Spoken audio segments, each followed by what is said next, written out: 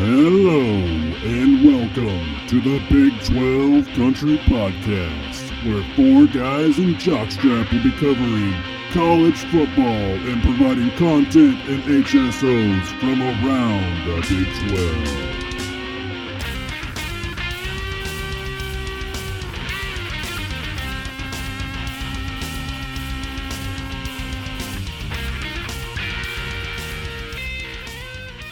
Everybody, welcome back to the Big 12 Country Podcast. I'm your host for the day, Corey, and it is September the 4th, 2017, and this is going to be our first episode of the reviews that we do this year. We had our week one. Well, I guess it's not over for the Big 12, but it's not quite over. Week one will be wrapping up tonight on Monday, and we're going to sit here and you guys are going to get to see how we kind of review and break down the games for those of you that are new, and I know most of you are, to how we do this thing. So. How's everybody doing? They're good. Yeah. We have with us in studio, we have Kendall. Hello. And we have Cullen also here. Hey, guys. And Brady will be joining us shortly. He can't be here just yet, but he'll be here shortly. Real quick, guys, I wanted to kind of get your thoughts. I know this is going to kind of be, and we've already seen this due to a lot of Twitter fights, but kind of overreaction, Monday, I guess if you want to call it. Today's Monday. It's going to be kind of overreaction day to a lot of things we saw nationally, especially from the media who likes to kill this league. I mean, I'm sure they're going to just about bury us now. But just real quickly, wanted to get your thoughts starting with Kendall. What are some things you feel like, and I know this could change in 5 weeks, but what are some things you feel like you know now that we didn't know 3 days ago? Well, I mean, one thing I think we know is that it's going to be, whether anybody wants to hear this or not, but it's going to be a little bit harder to get into the Final Four as a Big 12 team. I mean, especially if you're like an Oklahoma State, for example, that doesn't have the blue blood name like an Oklahoma has. Mm-hmm. Oklahoma is still okay, but those losses yesterday doesn't help the perception overall very well. But I mean, the thing about that though, like you said, this is only week one, so things are going to happen throughout the rest of the season. And if Texas were to go out and beat USC, or and then Oklahoma beats Ohio State, I mean that thing could change real drastically the next couple of weeks. So I mean, we have to wait and see, but. Yesterday did not help nationally for the Big 12 at all, in my opinion. Is there anything about any of the teams you feel like we know or we can say at this point? I think Baylor may be a little bit farther behind than what we thought they were. I mean, I still think they're going the right direction. They have the right coach and everything, but maybe they were more depleted than what we all thought going into the season. Mm-hmm. I thought that was kind of telling. And then Texas, there was a few things we'll talk about here in a little bit, but there's a few things in that game that really surprised me. Mm-hmm. Not necessarily the loss necessarily, but just the way they played in some areas I wasn't expecting. Colin? I would just like to say or ask the question, how does Joey Galloway still have a job at ESPN? Guys are embarrassing. Oh, God, dude. I know. Like, he's I mean, and I've noticed it's a lot of the Big Ten guys, like even on Fox, that are that way. They just, I mean, first of all, and I didn't see this, so I'm going off what Brady said, but he said that Joey said that Baylor was going to beat Oklahoma this year. He picked Baylor to win the conference. I don't know how serious he was. That right there proves they don't pay attention. Yeah. Like, they trash this league. They sit up there in their high and mighty towers, ESPN studios, with all the freaking research analysts in the world. They've got anything they want to know at their fingertips. All they got to do is call the dork with the glasses over there in front of the computer and say, hey, give me this information. And they could know anything they want to. And that proves right there they don't bother to. They don't care about the league. They don't want to know the league. And that's why I said what I said last night on Twitter. Well, and there's some people there that work that do pay attention, or at least somewhat pay attention. But the fact, Big Ten analysts that I'm talking about. After Baylor lost, they called him out on it because he was on TV when it happened. And he was basically, well, they're still tied for first, which was obviously incorrect because several other teams had already won at that point. Lost. He laughed it off. I'm sure he was being sarcastic, but still, to be a credible TV figure at that point and say something like that is just an embarrassment to ESPN. Oh, I know. But see, ESPN doesn't care. See, that's the problem with ESPN. They have a league here, something we discovered, of people that are dying for coverage, that want them to be talked about, and they could make money doing it, and they won't. Like, that's what kills me. They want to cater to SEC and Big Ten and hope it bails them out, and it's not going to. You need to cover everybody. That's just part of it. I don't know if they don't want to do the work or what, but they just want to ride the hot ticket. Whoever is hot at the time, that is very true. They want to ride that train. Yep. So I mean, for example, if the Big 12 gets hot all of a sudden, they're going to be jumping in, both feet into the Big 12 because that's the hot thing moving. Mm-hmm. That's what they do. They don't actually cover all of it. Just whoever's hot and moving at the time, they're going to focus on it. I mean, look at the stories they do. whoever the hot guy is at the time, Sam Darnold or whatever. Mm-hmm. They're going to do all kinds of stories on him. And don't get me wrong, the kid's great, but I'm saying it's whatever's hot at the time at that moment is what they're going to put all their focus in. I love the guy to death, but sending Marty Smith to Tuscaloosa all week. I mean, it's because Alabama is part of that game, the big headlining game, but it's Alabama. They're hot, whereas Florida State, they are too, but not like Alabama. You didn't see anybody hanging out with them all week. Did you guys see that the two prospective, I would say, top 2 picks or first 2 quarterbacks drafted in the NFL draft this year, neither one of them threw a touchdown pass and both threw 2 interceptions? Yep. Yes. Yep. And they started showing, I forget his name, the kid at Wyoming. They started showing his stats versus Power 5 teams. I mean, he's only played them twice now, but he's thrown, I think it was no touchdowns and 7 interceptions since he's played them. So it's something that Big 12, I mean, I've heard that several times. The NFL scouts are going to pay attention to how you play against the bigger, better teams, obviously. Yeah. So the one thing with that, and I know this isn't Big 12 related, but when you have a guy like that who's obviously an NFL-type body and has the arm strength and everything, you got to wonder what's around him, too. Because, let's be honest, most of the Wyoming people are not D1 caliber. So when you're going against it and your line just getting obliterated and you're running for your life the whole time, of course you're going to make bad throws or matter of fact, decisions. I think I remember seeing this summer that they have one other NFL draft prospect on the team, and he's a lineman, if I remember right. So, yeah, that kind of tells you where he's got around him. But I don't know. The main thing that I noticed or that I took away from this weekend is that it's going to be dang near impossible to make any real determinations outside of like maybe the Texas game and the West Virginia game, because the other ones were either just slaughters or I mean, that was basically it. The competition just wasn't to the point where you could really see anything. Yeah, and I'm not saying don't feel good about your team. That's great. I mean, obviously those of you who follow along know I'm an Oklahoma fan. I was happy with the result this weekend. Does it make me think that we're now going to go house Ohio State? No, but you should be happy about it. But that said, TCU, the team they played, terrible. Baylor, Liberty is not as bad as a lot of us thought, but they're still not. Happen. Yeah, that should not have happened. So, and what's the other one? Oh, Northern Iowa. I mean, Iowa State. We love Iowa State here. Most of the staff really likes them, but that's not really a whole lot you can base off that. It is somewhat of a rivalry, being that it's Northern Iowa, but I think somebody even referred to it as the mini battle for Iowa. I don't know if that's true. K-Bear, you'll have to get back to us on that. I don't know if that's what it's really called, but I saw that a few times. That almost just sounds demeaning towards Iowa State to me. But so anyway, it's somewhat of a rivalry. But it's enjoy it. It's week 1. Now you kind of somewhat understand. Now I do think this. A lot of people are like, well, you can't learn nothing from these games. That's not true. I feel like if anything, we kind of know where some problem areas are that you can identify. Because, see, that's what I do, especially in these games. I am this way by nature. I look for the bad in things, always. I mean, it's not a good trait to have necessarily, but it does help when you're trying to break down teams. Like, I'm going to continually look for the bad in teams. And I found bad in Oklahoma State, Iowa State a little bit. I get to see them on and on and on. So, but, some people, fans, and that's fine. You be a fan. That's what you're here to be. We're here to kind of help you out along the way with that.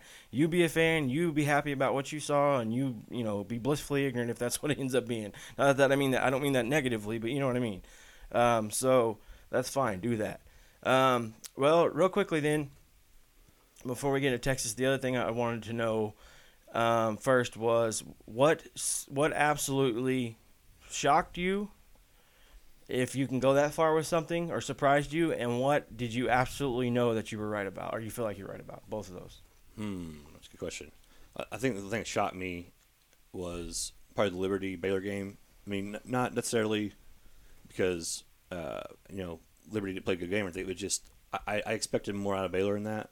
I mean, I thought Matt Rule coming in being a defensive guy would have been able to make some more of adjustments. That quarterback just torched them. Mm-hmm. And so, I mean, I didn't feel like there was that many good adjustments made during the game to help prevent that. He basically could do whatever he wanted the entire game, which that kind of surprised me. I was expecting – another thing that shocked me too was I thought I knew Solomon would play better than that. He only had 50% passing. I kind of think maybe you should have brought in Smith a little bit. You should have done something, maybe try something a little bit different. But I don't know all the dynamics that are going on down there, so it's hard to say.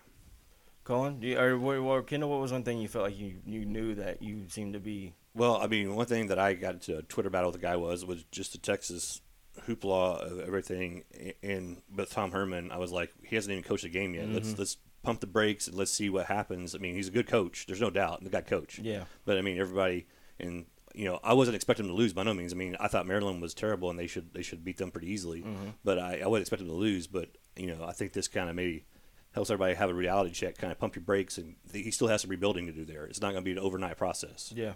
Colin? I would go with, for shocking, I would say the fact that West Virginia didn't utilize their run game the way we had always thought they would. Well, we hoped they would. I don't know that we thought it because we mentioned Spavital is not a run-happy OC. Yeah, you saw that last night. But that really shocked me, especially in a game that's finally decided by one score to not use the run game in the second half like they did. Mm-hmm. For what I knew, not to toot my own horn, but I knew Kansas would win yesterday. So their offense looked a lot better. I mean, they had struggles, but it was a lot better than it was last year. You could tell there's a whole different era in Lawrence now. Good. We'll get into that going further in the show. So with that said, we'll go ahead and get into this Texas. We'll start with Texas here because we're going to bring in our Texas guy, Tyler. We wanted to get kind of his reaction. And one thing we're going to do, I'm going to try to do as much as possible. We are going to, and I had hoped to bring our Baylor contributor on, but she's really busy doing some important things right now, so we couldn't bring her on. But we're going to try to bring in one or two of these people from games that were just, whether they're colossal matchups or really shocked people, or, in this case, I felt like Baylor and Texas were probably the two biggest storylines of the weekend, especially from a negative standpoint. So that's what we're going to try to do here with these guys this year. So heads up, if your team loses, you're probably going to hear about it. Yeah. So real quickly, Tyler, are you on the line? What's up, guys? How's it going? Pretty good. You're for the people that don't know us, you're our Texas contributor, and where can they find you at? Where's all your Twitter handles at and everything? So give me a follow on Twitter. My personal account is at TRMasur, which is spelled MASUR. Mm-hmm. And then the team account is at Longhorns_B12C. Okay. Yeah. I have a feeling some people saw that Longhorns account on Saturday afternoon. Oh, yeah. He was kind of... Especially Saturday evening. Tyler was out committing drive-bys on Twitter, just like finding people and just like popping them and then running. You was kind of getting after it with people. And first thing I want to talk to you about, since you were pretty vocal about it, do you have any more information on, the whole fans throwing things on the field situation? Was it really a non-story? Is it kind of overblown, or was there really, some negative stuff going on down there? Well, in my opinion, I wrote about this in an article, which I'll put up on my Twitter later, but I was in disbelief. I've never seen anything like that in Austin. I haven't been alive for a long time, only 20 years, but that's just something that I expected more of from our fan base. And I was just disappointed to see our fans disrespect the field and that stadium. Mm-hmm. The stadium is literally a memorial for someone who built up this program and made it what it is today. And to see people just trash the field it really, really disappointed me. Yeah, I could tell because you were pretty vocal about that on Twitter. To me, the little bit of information we got on it was, that they were just throwing some kind of cards or something on the field, and that's all we knew about. So right. I wasn't really sure, and I know you being down there, you may have heard something else. So, well, what I think it was is during before every game, they pass out these little fans, little like cardboard fans that are connected to like a popsicle stick kind of thing. Oh, so you can fan yourself during the game. So I think that's what people were throwing onto the field.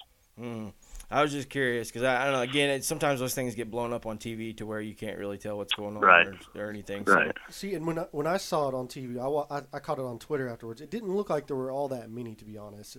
I saw like maybe that's what I was wondering. 6. Yeah, that's what I was wondering because I don't know. Was the camera angle just focused on that and there's nowhere anywhere else? Or?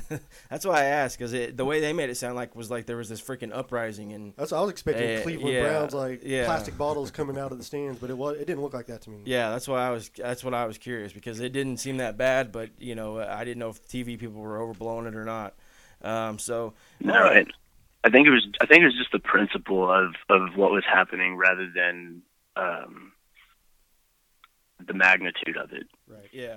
No. It's just surprising to see that coming out of Austin. Yeah, I can't say that I can remember them ever really doing that before or anything like that. So, yeah, that probably was a little surprising. Well, get into the game real quickly. Just the first thing I want to kind of ask you before we kind of get into some of these numbers and look at it closer. What were just some of your takes away from the game? Maybe what were some things that we'll start with you, like I asked them. What were some things that just really shocked you about this game, or obviously also maybe some things you really expected and they happened? Well, the first thing is the lack of everything that Tom Herman was supposed to bring to this program, especially in attention to detail. Yeah. I mean, I expected us to come out, and even if we had lost that game, I just expected us to look different. And we didn't at all. I mean, we had a field goal get blocked in return for a touchdown. There was a punt in the first quarter, I think, that almost got blocked. Mm-hmm. And we looked lost on secondary. Again, like the same story as the past few years. So I was really disappointed in the way we came out and played. I expected a lot more from this team. And to see how little it's changed, I don't expect change to come overnight. I didn't expect to come out and just absolutely throttle Maryland and win 70-3 or anything like that, but I expected to see a different team this year, and that's not what I saw.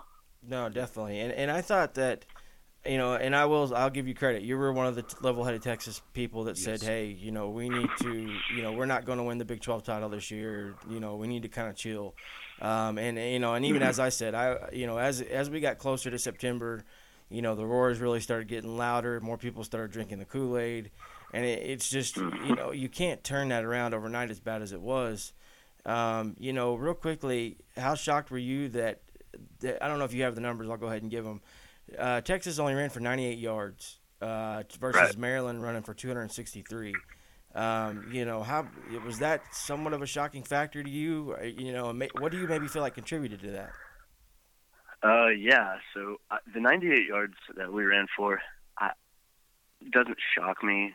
I figured we'd have more, but with all the questions surrounding the run game, it doesn't really surprise me that we didn't even put up 100 yards. What surprised me the most was that Shane Buechele had 15 carries, and the rest of the team had 16. And so, in my opinion, there's something wrong with that. Yeah, that's fair. Like a quarterback, unless it's like a Lamar Jackson or Cam Newton, quarterback shouldn't have more carries than the rest of your entire team. Yeah. So that was a little surprising to me.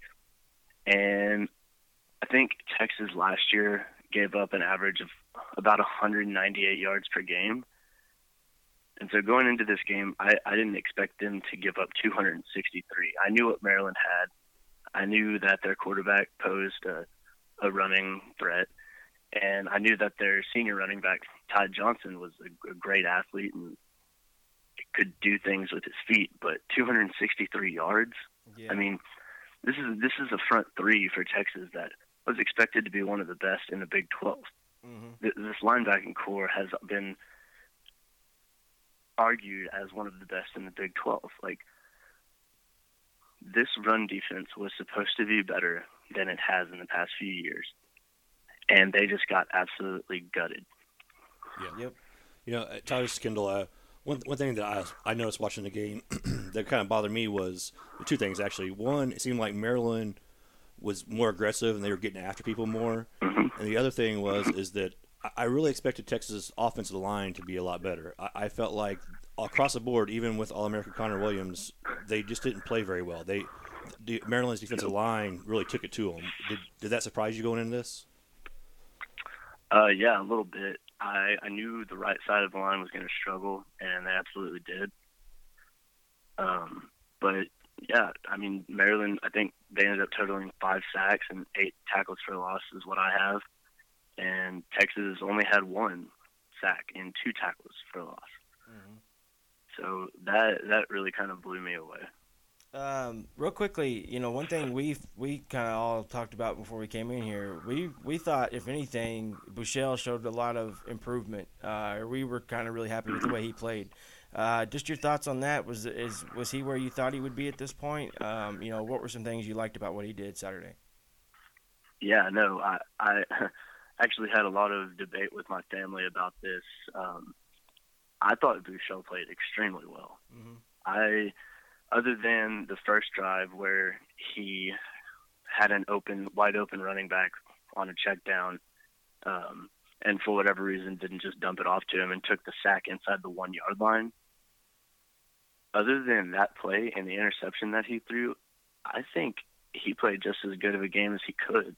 Mm-hmm. I mean, he went 34 for 52, and of course, if you throw 52 passes, you're going to put up some yardage, but threw for 375 yards, which I don't have the numbers in front of me, but I think that's more than in any game last year.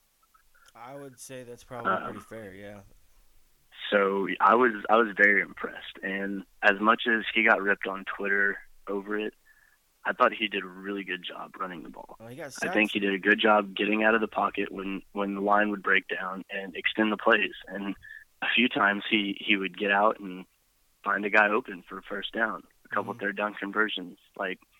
I was really impressed with his ability to extend the plays. Well, to me, when you look at the fact that he was sacked 5 times by a team that isn't exactly a juggernaut, especially defensively, he was under quite a bit of pressure. There was a lot of times we were talking where he had to move the pocket and go. All things considered, I thought he played pretty well. I thought Porter played, well for what they gave him. It's not like they gave him a whole lot of carries or anything like that. But, what were your thoughts? Is there anybody else that you really were impressed with their performance? Oh, yeah, Colin Johnson. Yeah. I've been saying it all off season. He's the guy to look at. And he led the team in yards. He had 7 catches, 125 yards, and a touchdown. Mm-hmm. And he looked just as good as advertised. Yep. This is. I was very impressed with him. Hey, Tyler, what did you think of Reggie Hemphill Maps? To me, that guy had just a great game as well. Yes, Reggie Hemphill Maps just looks like a football player. He looked like he belonged on that field more than most of those guys. He was athletic, he's fast, and he has good vision. Our punt coverage is absolutely terrible. But on that punt return for a touchdown, he looked so good. Mm-hmm. And just that ability to stay in bounds when you're literally 6 inches from stepping out and there are guys coming at you, that's something that kind of goes under the radar a lot because that's a hard thing to do. Mm-hmm. And he took that ball all the way down the sideline to the end zone, and I was very impressed with that. Now, staying on that return, correct me if I'm wrong, but didn't Malik Jefferson have the key block on that return? Yes, he did. They kind of sprung it. Yeah, that's what I was thinking. That was fun to watch. What were your thoughts on Holton Hill? I thought he did pretty good. He was probably the star of the game, other than maybe Colin Johnson and Reggie Hemphill Maps. But obviously started off the game really hot with the 31-yard interception for a touchdown. Mm-hmm. Recovered the blocked field goal and took that back for a touchdown. So through the first half, he outscored our offense for sure. Yeah. And I don't have the numbers in front of me right now, but I think he had 5 tackles or something out of the secondary, which he had pretty 8. good. He had 8. Go ahead. He had 8. He had 8? Yeah, 8 solo tackles. Wow. Only Jefferson had more, and Jefferson had 5 solo, 4 assisted. So technically, when it comes to one-on-one, Holton had more. So when he's leading your tackles, probably not. A good thing. Well, and the one thing that I would attribute that to is Holton Hill seemed to me like the only one that was getting off blocks. He seemed like the only one playing with any fire on defense to me. Do what? He seemed like the only one playing with any kind of fire on defense to me. It seemed like anybody else absolutely. It seemed like nobody else was asserting themselves on that defense at all. No, it looked like they were all just kind of they're all getting like fitted up on blocks, and nobody really seemed like they wanted to fight and get off and go get the guy with the ball. Everybody just kind of got pushed around. And Holton Hill, like you said, he was the one he had some fire in his belly. He was ready to play. I thought quietly Poona Ford looked good, considering, he's in a position that, especially in this 3-4 system, isn't going to get a lot of notoriety for tackles and stats and a lot of that. But I thought he showed that he could play that role, and he will do well there this year. So that's something to watch. And I know you're still processing this, and for you as a fan, you're a fan like we are, maybe it takes you a little bit longer to do that. But just what are your big concerns going forward this year with this team? Attention to detail. Again, I'm having deja vu right now. Mm-hmm. If something doesn't change on special teams, we are in trouble. That's the third part of the football game. Like, you can't play special teams. It's going to be really hard to win a lot of football games. So if we're going to continue to get kicks blocked and we can't make 42-yard field goals, then it's going to be a long year. Yep. And another thing is the secondary is going to have to find itself. Like, you can't have one of your captains, PJ Locke. He looked lost. Yeah. Several times. He got burned deep for a touchdown. Like, those are things that can't happen from your captains.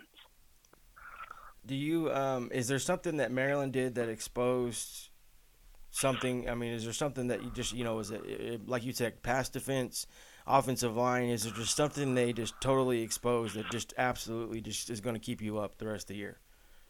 If there was one thing, what would you think that would be? There wasn't really one thing that I would say that they exposed.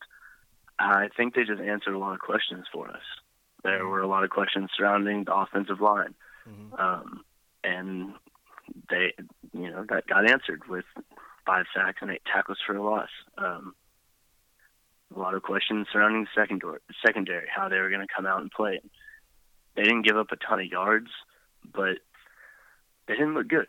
No. So there's nothing that really got exposed, in my opinion, except for maybe the run defense. I think a lot of people expected more out of that. Yep, especially up the middle. They looked soft in the middle, to me anyway. Yes. So, well, all right. I know that's a lot of doom and gloom for you, but, you guys got anything else you want to – I mean, I know we got to move on to the other teams. Well, I mean, luckily for Tyler, they got a easier game this week before they go out to USC, so maybe they could kind of correct some things and get ready for the USC game. Yeah, and I think a lot of the problems that they have are correctable. It's not like they are fixable. My only question is like it just the thing that I thought worried me the most is like I saw nothing different. Like you've had how long has he been there now? 8 months, something like that. The same deal. And it just nothing was any better. That's what stunned me. Like they could have lost the game fine, but it's how they lost the game. Like that's what just absolutely floored me. I think as a Texas fan, you've got to be sitting there going, we've been doing this for 5 or 6 years now. Just the lack of detail, the lack of fire, the lack of energy. And it's the same stupid thing, like getting burnt in secondary. Yeah. It's the same thing happening again. I mean, and what's most confusing is a lot of these aren't the same players that were doing this 5 years ago. You're still seeing this now with a whole other set of generation of players. So, I don't know. Like, to me, there's a lot of Texas. I mean, I think Kendall said it pretty well. Texas is in trouble. They're going to have to figure some things out quickly. They have the athletes fix the problem. The question is, can they fix it? I mean, because we've been asking that now for 3 years. And going off of that, what you're talking about is that's kind of the culture at Texas right now. Tom Herman came out and said it. There's 2 guys on this team that have been on a winning Texas team, so they don't know how to win, and so that culture has kind of been instilled in these guys. Even though, yes, this whole trend started 5 or 6 years ago, but that's all that these guys know is what we've done for the past 5 or 6 years. So to take that mindset and that culture and turn it around into something where you have more pride than anybody on the football field, and you have that desire to win, that's going to take some time. So, yes, I was disappointed that there wasn't any change, but I'm still hopeful that by the end of this season, there will be different product on that field. Yeah. Yeah, we'll see. I mean, that's all we can do. We'll find out. Thanks for joining us, Tyler. We appreciate it. Yeah, thanks, man. We started to run, but we got to get to all these other games too. So, thanks for coming on with us, and maybe we'll talk to you next week or later on when we do the preview. All right. Well, thanks for Tyler for coming on. I know that couldn't have been easy for him to do that. So he seemed like he's been taking that loss pretty hard. The Texas fans, I get that. That the ones that truly bought into the hype are really probably having a rough weekend. Yeah. Well, I mean, even if you didn't really necessarily buy into all the hype, you still expected more than what happened Saturday. Yeah. So I know and again, like I said, we've always never said we're nothing more than fans. And he's a fan. Now he's a fan who's trying to go to school to do this for a living, but he's still a fan. So, he's going to take that a little harder than most. Well, with that, we're going to roll over to the next game that goes in our schedule. We wanted to do Texas first, but now we're going to kind of fall in line with as we saw the games this weekend. Starting with Tulsa and Oklahoma State on Thursday night. Most people know you guys are kind of the resident OSU fans. Before we get too much into the numbers of this game, we'll start with Kendall here. What were just some of your initial thoughts on this game? If you can remember that far back. Yeah, that was a long time ago. Initial thoughts were I was glad to see them come out throwing the football. That's something I was worried about was they tried to come out and establish the run constantly and not throw the ball, and they finally went and threw the ball around. And another thing was seeing that J.D. King step up as that second running back to me was a big, huge positive because, I mean, that's one thing we've been questioning. We all agreed Hill was the number one guy, but who was going to be that next guy? And it seems like King really stepped in there and proved that he's probably going to be that number two back, which Oklahoma State's been needing. Mm-hmm. I was surprised that Adrian Baker not only did he not play, he wasn't even in uniform. Wow. When you're bringing in a grad transfer to, step in and hopefully kind of lock down the cornerback position, at least one of those, it's kind of, I don't know what was going on. I think Gundy basically just said he wasn't ready, which is concerning. Well, I mean, I knew he wasn't going to play or not start or anything because obviously I think it was Cooper last week, which it stunned me when I heard this because I know that was something that you guys had talked, you felt strongly about, combined with the fact that we really didn't know anything about who was going to be in the secondary group that was really going to be able to play well, other than you guys were high on the one freshman. AJ Green. Green, yes. So it really shocked me that he wasn't able, as an experienced senior, to assert himself into that role, but to not even suit up at all. Yeah, that just made me wonder if he wasn't ready physically, because I can't imagine that a fifth-year senior doesn't grasp some of the concepts, yeah. So I thought he would play sparingly, kind of work his way into it, but to not even be in uniform was definitely concerning to me. Well, here's the thing, too. Like, it's not like and I don't mean this negatively, but Oklahoma State runs a lot of crazy schemes. Like, it's not like they're right. I mean, he's a pretty straightforward defensive coordinator. He's never really been anything crazy, super nuts. Right. So it can't be something. And he came from Venables, who has in the past, and I don't watch Clemson every weekend, but has in the past been somewhat of a crazy scheme guy that can do some schemes. So you wouldn't think. As a matter of fact, when Mike Stoops came back to Oklahoma, a lot of people said, wow, these defenses are going to be a lot simpler now. Maybe the kids can play it better. I distinctly remember that. So you would think he would be able to grasp some of that. I don't know. Well, and with the announcement last week, it kind of fell in line. When the transfer was first announced, there was rumblings out that Venables had basically told, I can't remember if it was Gundy or Spencer, that he was really probably better suited for a nickelback position. Mm-hmm. So I kind of thought maybe that was what was going to happen, that they were going to run more, nickel packages, and he was going to slot in there where the younger guys played just the regular cornerback positions. Mm-hmm. But then, of course, he didn't even suit up. So yeah. That was one thing that was a little surprising. What were some things you guys? I mean, obviously, was there anything that just absolutely terrified you?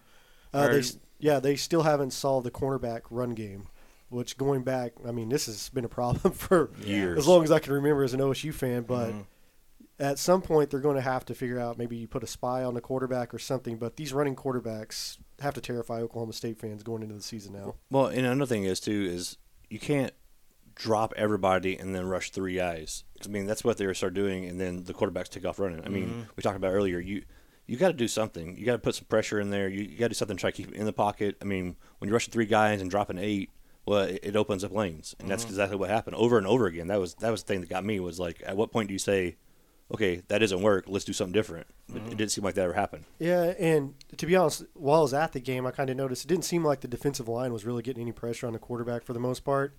And then I kind of started debating, maybe this is by design with with the mobility that both quarterbacks had for TU, maybe they were worried about maybe over pursuing the quarterback and forcing him out, which didn't end up being a problem because they weren't, even when they kept him back, it still didn't help. But yeah, no, definitely. But I know offensively it was kind of a just, party circus pretty much. I mean, they did anything and everything they wanted to do for the most part.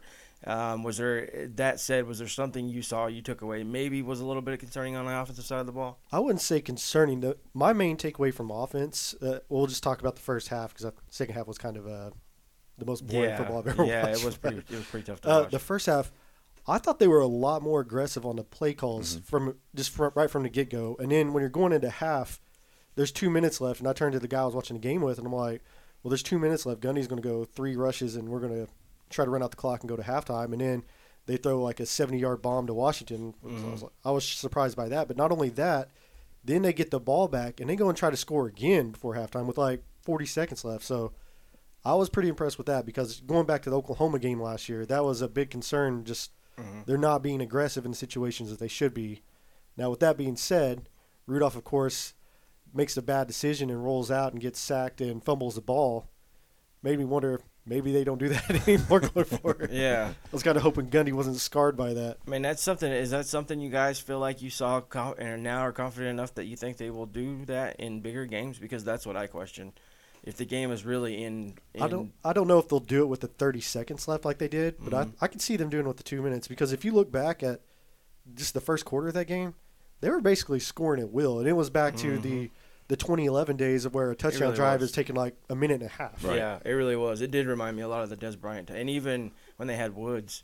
I mean, going back that far, where they just started throwing it up some games, and he would go get it. Well, so. Pistol's Firing Blog, I think this year they're doing kind of a sub-article where they're going to compare each on a game-to-game basis this year's team to the 2011 team because you have all the similarities.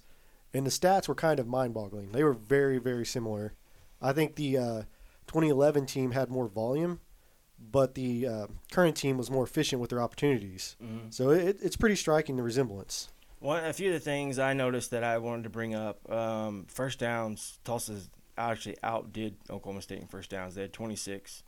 So that was one thing I thought was interesting just because of if you've got an offense that is more dangerous, obviously you're allowing them the success. Tulsa just couldn't put it in the end zone. Right. So that's something that I wanted to bring up. When it comes to net yards rushing, Oklahoma State did great. I mean, I can't really knock them at all. 332 yards rushing. That's quite a good day at the office. They actually halved Tulsa's rushing attempts basically. I mean, I'm not going to get technical here, but 37-60. Tulsa ran the ball 60 times. President obviously running that a lot as the quarterback position. Oklahoma State did see a heavy dose of run. There were some things that worried me.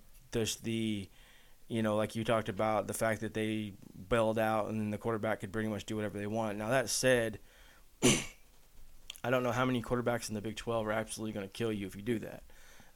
Will Greer would be a problem. We have some runners. I mean, Baker is a runner, obviously. Will Greer's a runner, but Baker's not a run-first guy, so he's gonna have to recognize the situation and react to it instead of just doing it. I'm trying to think. Anu can run. If Anu ends up being the starter for Baylor going forward, can run. Well, Lanning, if he truly plays both ways. Yes. Buechele, not a terrible runner. He could run. So that's definitely something to watch because and getting back to the first downs, that is where you guys gave up some cheap first downs to them because they, bailed out and left. The other thing I noticed that, obviously I thought the offensive line did pretty well, but I do want to see some more improvement there. I don't know how you guys felt about that, but I would like to see some more there. I heard and I haven't been able to watch the replay yet. Hopefully get to do that today, but I heard that for the most part the offensive line was good run blocking, with the exception of Cochran. Apparently he's kind of, from what I've heard, he's lacking a bit of a mean streak. He doesn't push people out. Which is needed when you're run blocking, but apparently he did pretty well pass blocking. Yeah. Now, I thought the interesting stat coming from the game was that this was really Rudolph's first game of not being sacked in his entire career. That's pretty good. Yeah, his uniform, I did notice, he was awfully clean when he left the game. So, they did pretty good there. Overall, it's hard to really dog anything in this game or dig it. They just totally annihilated Tulsa. I mean, there were some things Tulsa did you can nitpick, but it's things that I need to see against better teams. Yeah, I mean, obviously the third down thing could be worrisome going forward. Again, I don't have the exact number. I tried to find it, but Gundy's quote was, he knows that at least 8, if not more, were 3rd and 10 or longer that they gave up. That's definitely something that can be concerning given the right situations. But, it's too hard to dig to. Completion percentage of quarterbacks, for as hard as Tulsa took it as on their passing and the ones they incompleted, they went 20 for 38, so they did a little better than 50%. That's something that, I definitely think people can expose the secondary. I'll put it that way. Mm-hmm. That was probably the biggest thing I took away, even from a team that couldn't pass the ball. I do think this, but they're young. Going forward, we'll see how the corners do. They may do a little better going forward. I will say this. A lot of the success, it seemed like to me, at least I was at the game, but a lot of the success that they had passing was in the second half. They did. Which at that point, they're starting to roll through a lot of the other Mm-hmm. I know they had true freshman safeties in the game. Yep. Especially on a late touchdown. I'm trying to find the turnovers here.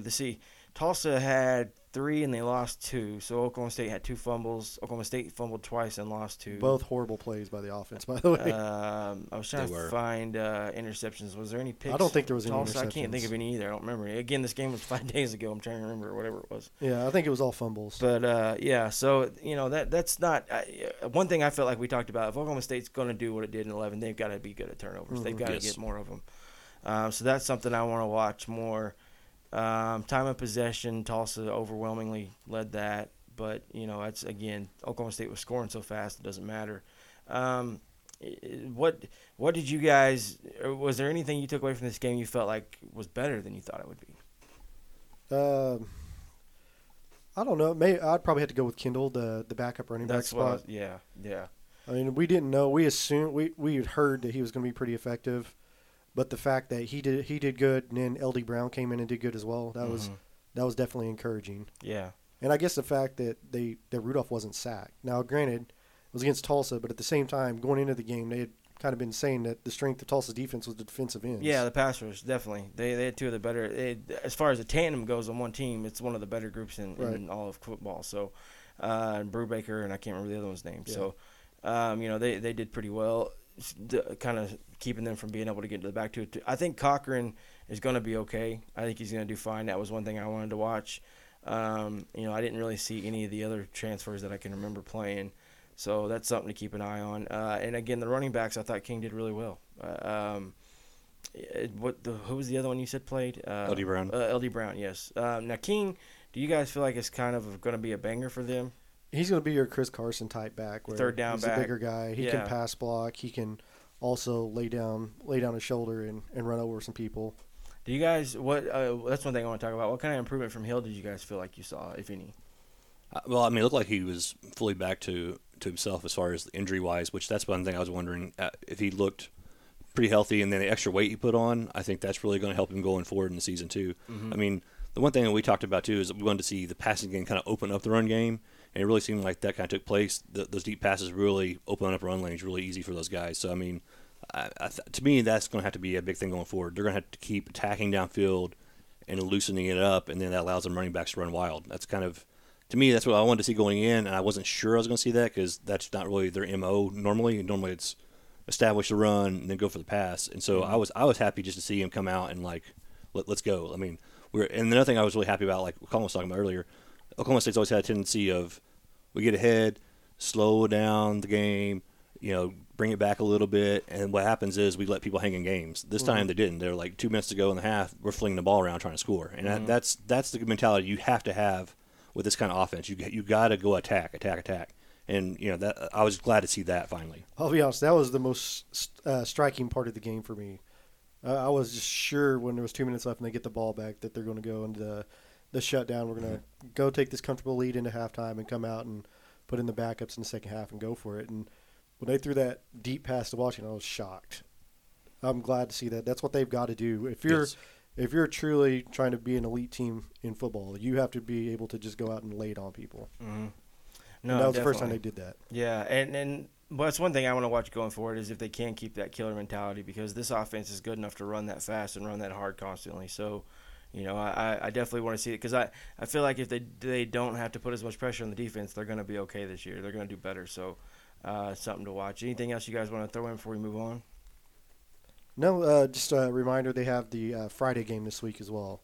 So it's not your normal Saturday schedule again. We have, I believe, a 7 p.m. kickoff. And that's against? South Alabama. South Alabama, okay.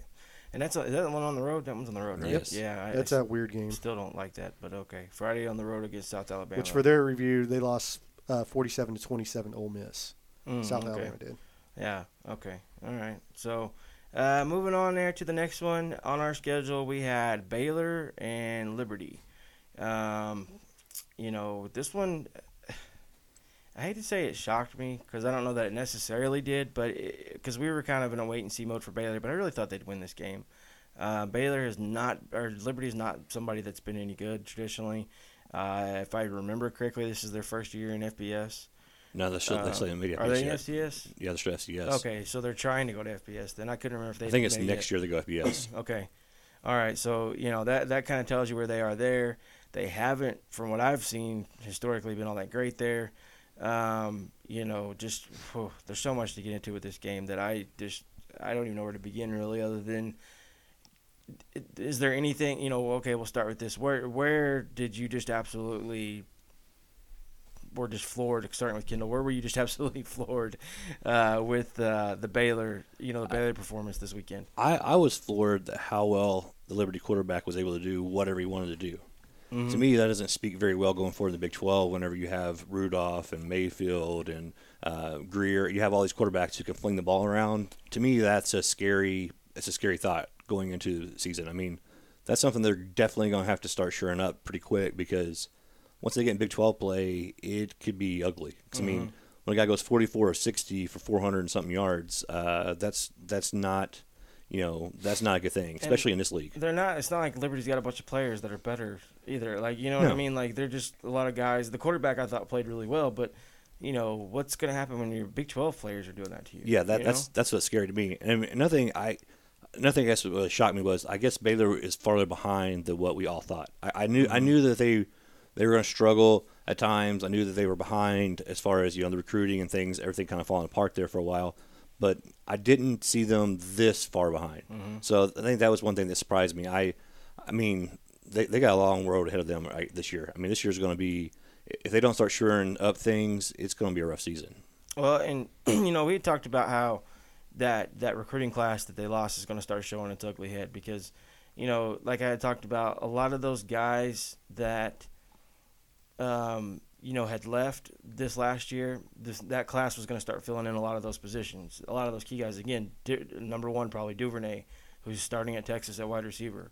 He'd be in a Baylor uniform right now, and I can go on and on and on. That's something I think is clearly showing up because not only are they lacking depth in places, they're just not very good. A lot of those key players, star players, left them. So that's definitely something that I thought it surprised me. I didn't know that it would be this bad. And again, this is one game. Right. I don't want to just completely drag them under the mud, but it's hard to see when we saw what they're bad at in this game and just clearly lack of talent to me. I mean, Colin, is that how you felt? Did you get to watch much of this game? I didn't get to watch this when I was watching the Kansas game. Okay, Kendall, to me, did you see anything else other than just a clear lack of talent in places? Yeah, I mean, to me, that was the biggest thing was lack of talent. Another thing that really caught me off guard was I knew Solomon didn't do what I thought he was going to do.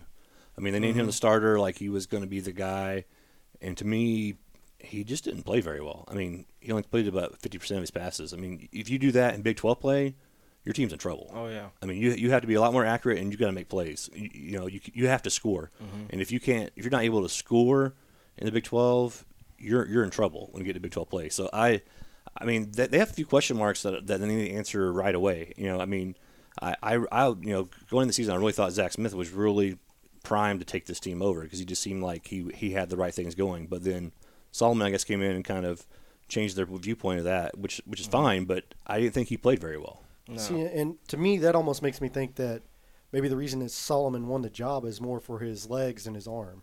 Mm-hmm. Is that the kind of offense that Rule wants to run? Does he want to have a mobile quarterback that does have that dual threat ability? Well, yeah, I think so because if it gives them an added dimension, and that's what they need right now. Like they're going to need everything they can get. Right. And him doing that, obviously, I think Zach Smith is a better arm and is a better future quarterback, especially when you're talking in terms of NFL prospect. But When it comes to running, Anu gives you that, and Smith just doesn't. He's not a great runner by any means. Well, and I think Matt Rule's thing is too. He wants to come in and try to shorten games up. He doesn't want his defense to be on the field for 90 plays. But the thing is, you're gonna have to be able to score at the time of that. Because I mean, like for example, in Oklahoma State or Oklahoma, they can score in 3 plays. So I mean, if you're not even if you're shortening a game, if you're not scoring, you're still gonna get beat. And so I think that's one thing that he has to start trying to realize is that. This isn't. You're not Temple anymore. Yeah. Things are going to be a little bit different in Big 12. They're able to put up points real quick, and so you could be down 14-0, and your defense only been out there 6 plays. The other thing I thought of too, when we talked going back to his statements in the I think it was Big 12 Media Days, where he talked about playing guys both ways. It's clear that they need that, but I don't know that it's even going to help them. Like they don't have enough depth. You know what I mean? So They clearly need guys to do that, but I don't know how much it's going to hurt them because guys are only going to be playing so much plays. It's kind of a catch-22. I'm not really sure what to do with that. And Liberty, I hate to go as far as to say they did whatever they wanted, but they almost did. Liberty threw 44 for 60. The quarterback, which the quarterback at Liberty was pretty good. Oh no, he wasn't. I don't want to take him. I'm not taking anything away from the kid. He was the one I truly felt like could have played Big 12 ball on their team. They had a receiver, I can't remember his name off the top of my head, that was pretty good too. But for the most part, Gandy Golden. That might have been his name, yeah. For the most part, I don't feel like they were just way more talented than Baylor, but they definitely played better. They executed better, all those kind of things. Now, there were some things that were equal. I mean, Baylor had 3 passing touchdowns, and who did do well there. That equaled what Liberty did. Now, Baylor did show more of a downfield passing game with Anu, which was good on some of the positive sides. I mean, let me see here. They averaged – per attempt, they averaged about per completion, they averaged 19, basically 20 yards a completion was their average for the day. So that's good news. I mean, that's something that you can work with and you can go forward with as a Baylor fan. They didn't have any big plays over 50, I don't believe. I don't see them anywhere. So the passing game I thought was okay. I think it's something you can build on. The running game, when Hasty went down, I thought that really hurt them. Yes. You didn't really see as much from them after that point. They had 10 first downs all day rushing to Liberty's 9. It wasn't a game where anybody just completely ran the ball well, per se. Special team, it was just a lot of okay. Like, I don't really know how else to put it other than that. There wasn't anything. If there was one thing, going forward, Kendall, especially you having to watch them and cover them, this team, is there one thing you felt like they definitely did well and they can build on? Well, I mean, the thing that they have to build on, that they're going to have to just get better at detail. I mean, it's going to have to be the minor things that help you win games. They're not going to be able to, with all the lack of talent they've had, is based on people leaving and / recruiting classes falling apart. They're not going to have the athletes to go out there and just line up one-on-one. That's and clear. beat you. That's clear. They don't have talent now. They're going to have to find ways to do the small things right. Mm-hmm. Protect the football. Make sure you have good blocks. Good things like that. They're going to have to move the ball. Try to just convert first downs, shorten the game. They're going to have to do things like that. They're not going to be able to just line up one-on-one like they have in the past with someone super talented on the outside and be able to beat you one-on-one. Mm-hmm. Those days are kind of over in the near future for like this season. I do feel like they get his Hasty. Have we seen anything on Hasty? Is he okay? He's going to be out up to 4 weeks with an MCL sprain. Okay, so you get Hasty back healthy. You get Williams back, and there's another running back. I'm forgetting the name. That's not bad on the team. But anyway, you get those 3 guys back. I do feel like your strength is at running back. Yeah. I feel like they can be okay there. They can do well there. Now this offensive line blocking for that's going to have to be something. But I do feel like that's where their talent is.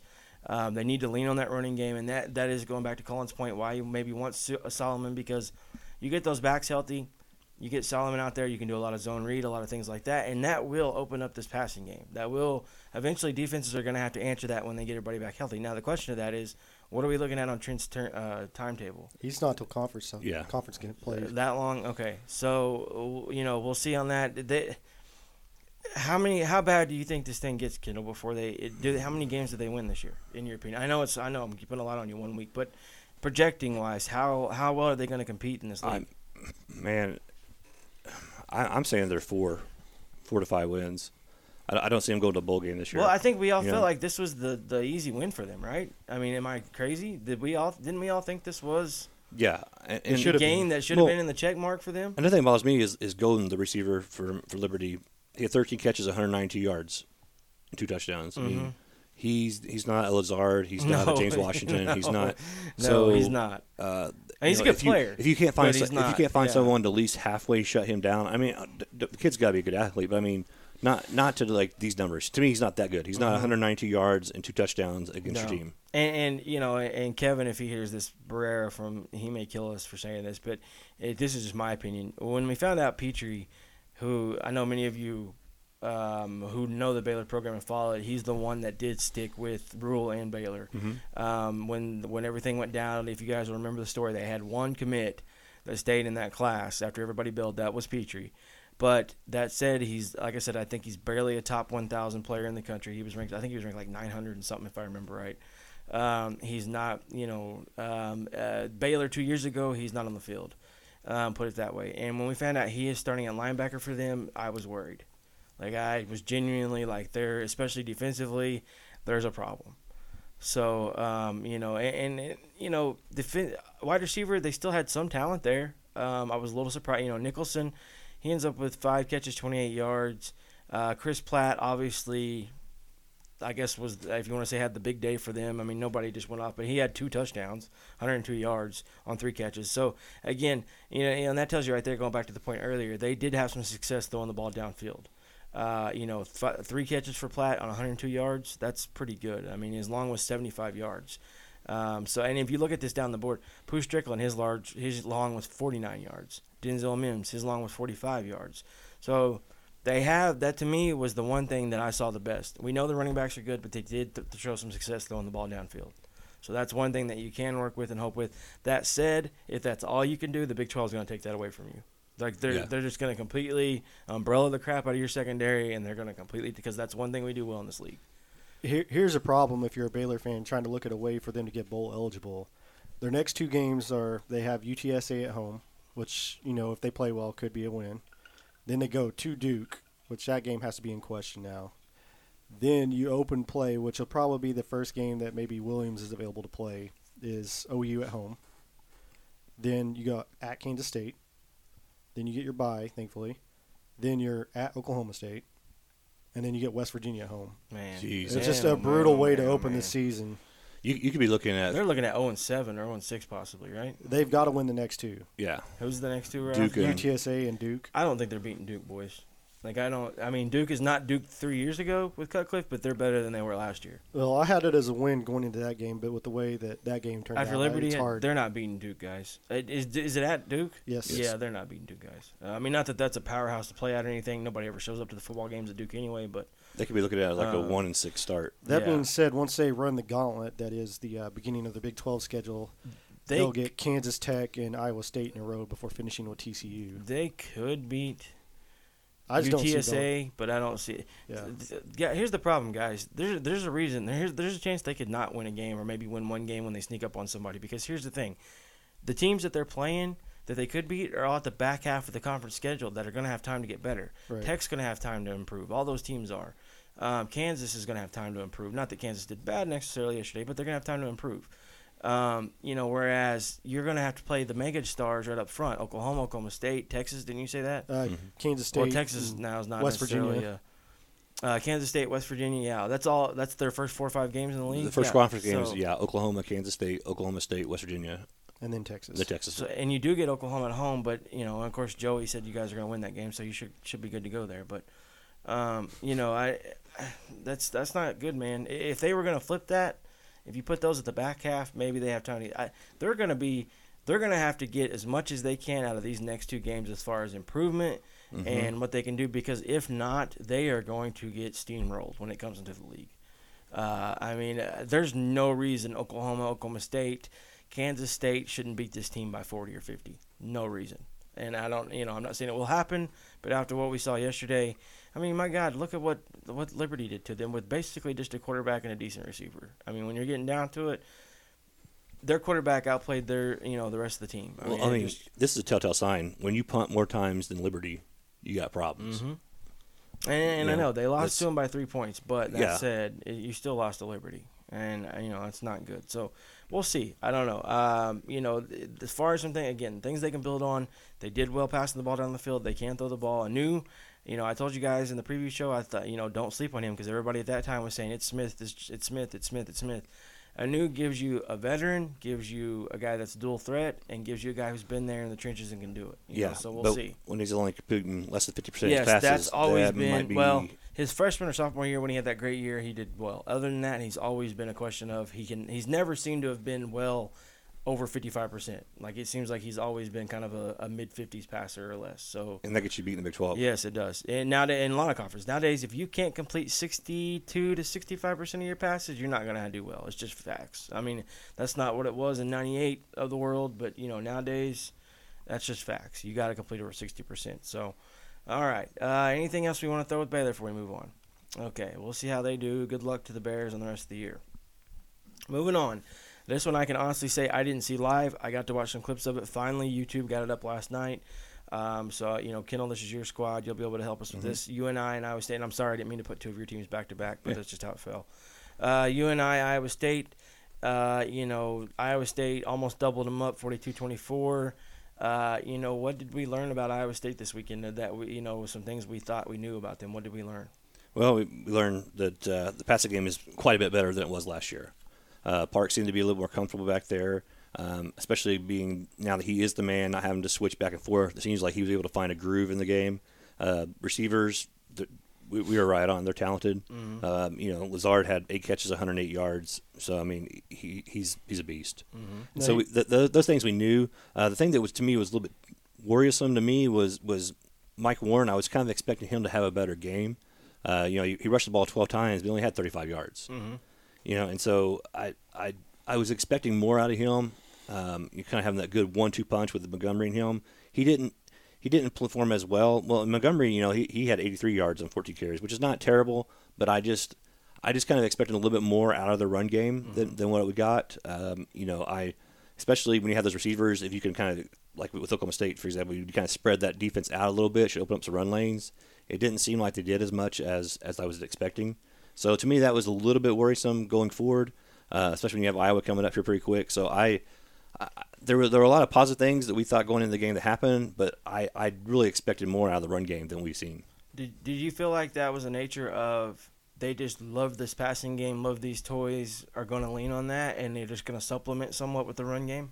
Well, I mean, they passed 35 times and they ran 35 times. So I mean, it was a balanced attack as far as amount of plays, but there just wasn't any explosion out of the run game. I mean, the longest runs were 10 yards, and then Montgomery had one that was Warren had one that was 10 yards, and Montgomery had one 17. So, I mean, there wasn't really any big explosion plays out of the run game, kind of like I thought would happen going into the season. So I'd like to see more out of the run game than what they produced. Passing game, I think, is going to be fine. Mm-hmm. They have the right kind of weapons there. But going forward, especially in the Iowa game, you're going to need to run the football a little bit better. So that was one thing that I took away not so positive. As far as defensively, I thought they played pretty well, especially with all the new guys coming in, landing at linebacker, then the new guys up front from JUCO across the front line. I thought they played pretty well. Moya, of course, had a great game like he always does. So to me, they played pretty well football. I mean, I will say this.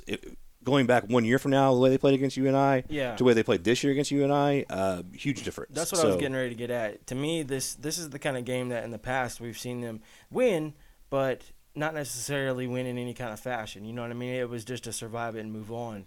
As we saw them build it, to me, this was I don't want to say this because people are going to overreact because how our Twitter followers are. They overreact to everything I say. But this was somewhat of a statement game early for Iowa State just to say that, hey, we do have some weapons. We do still need to figure out how to use it all.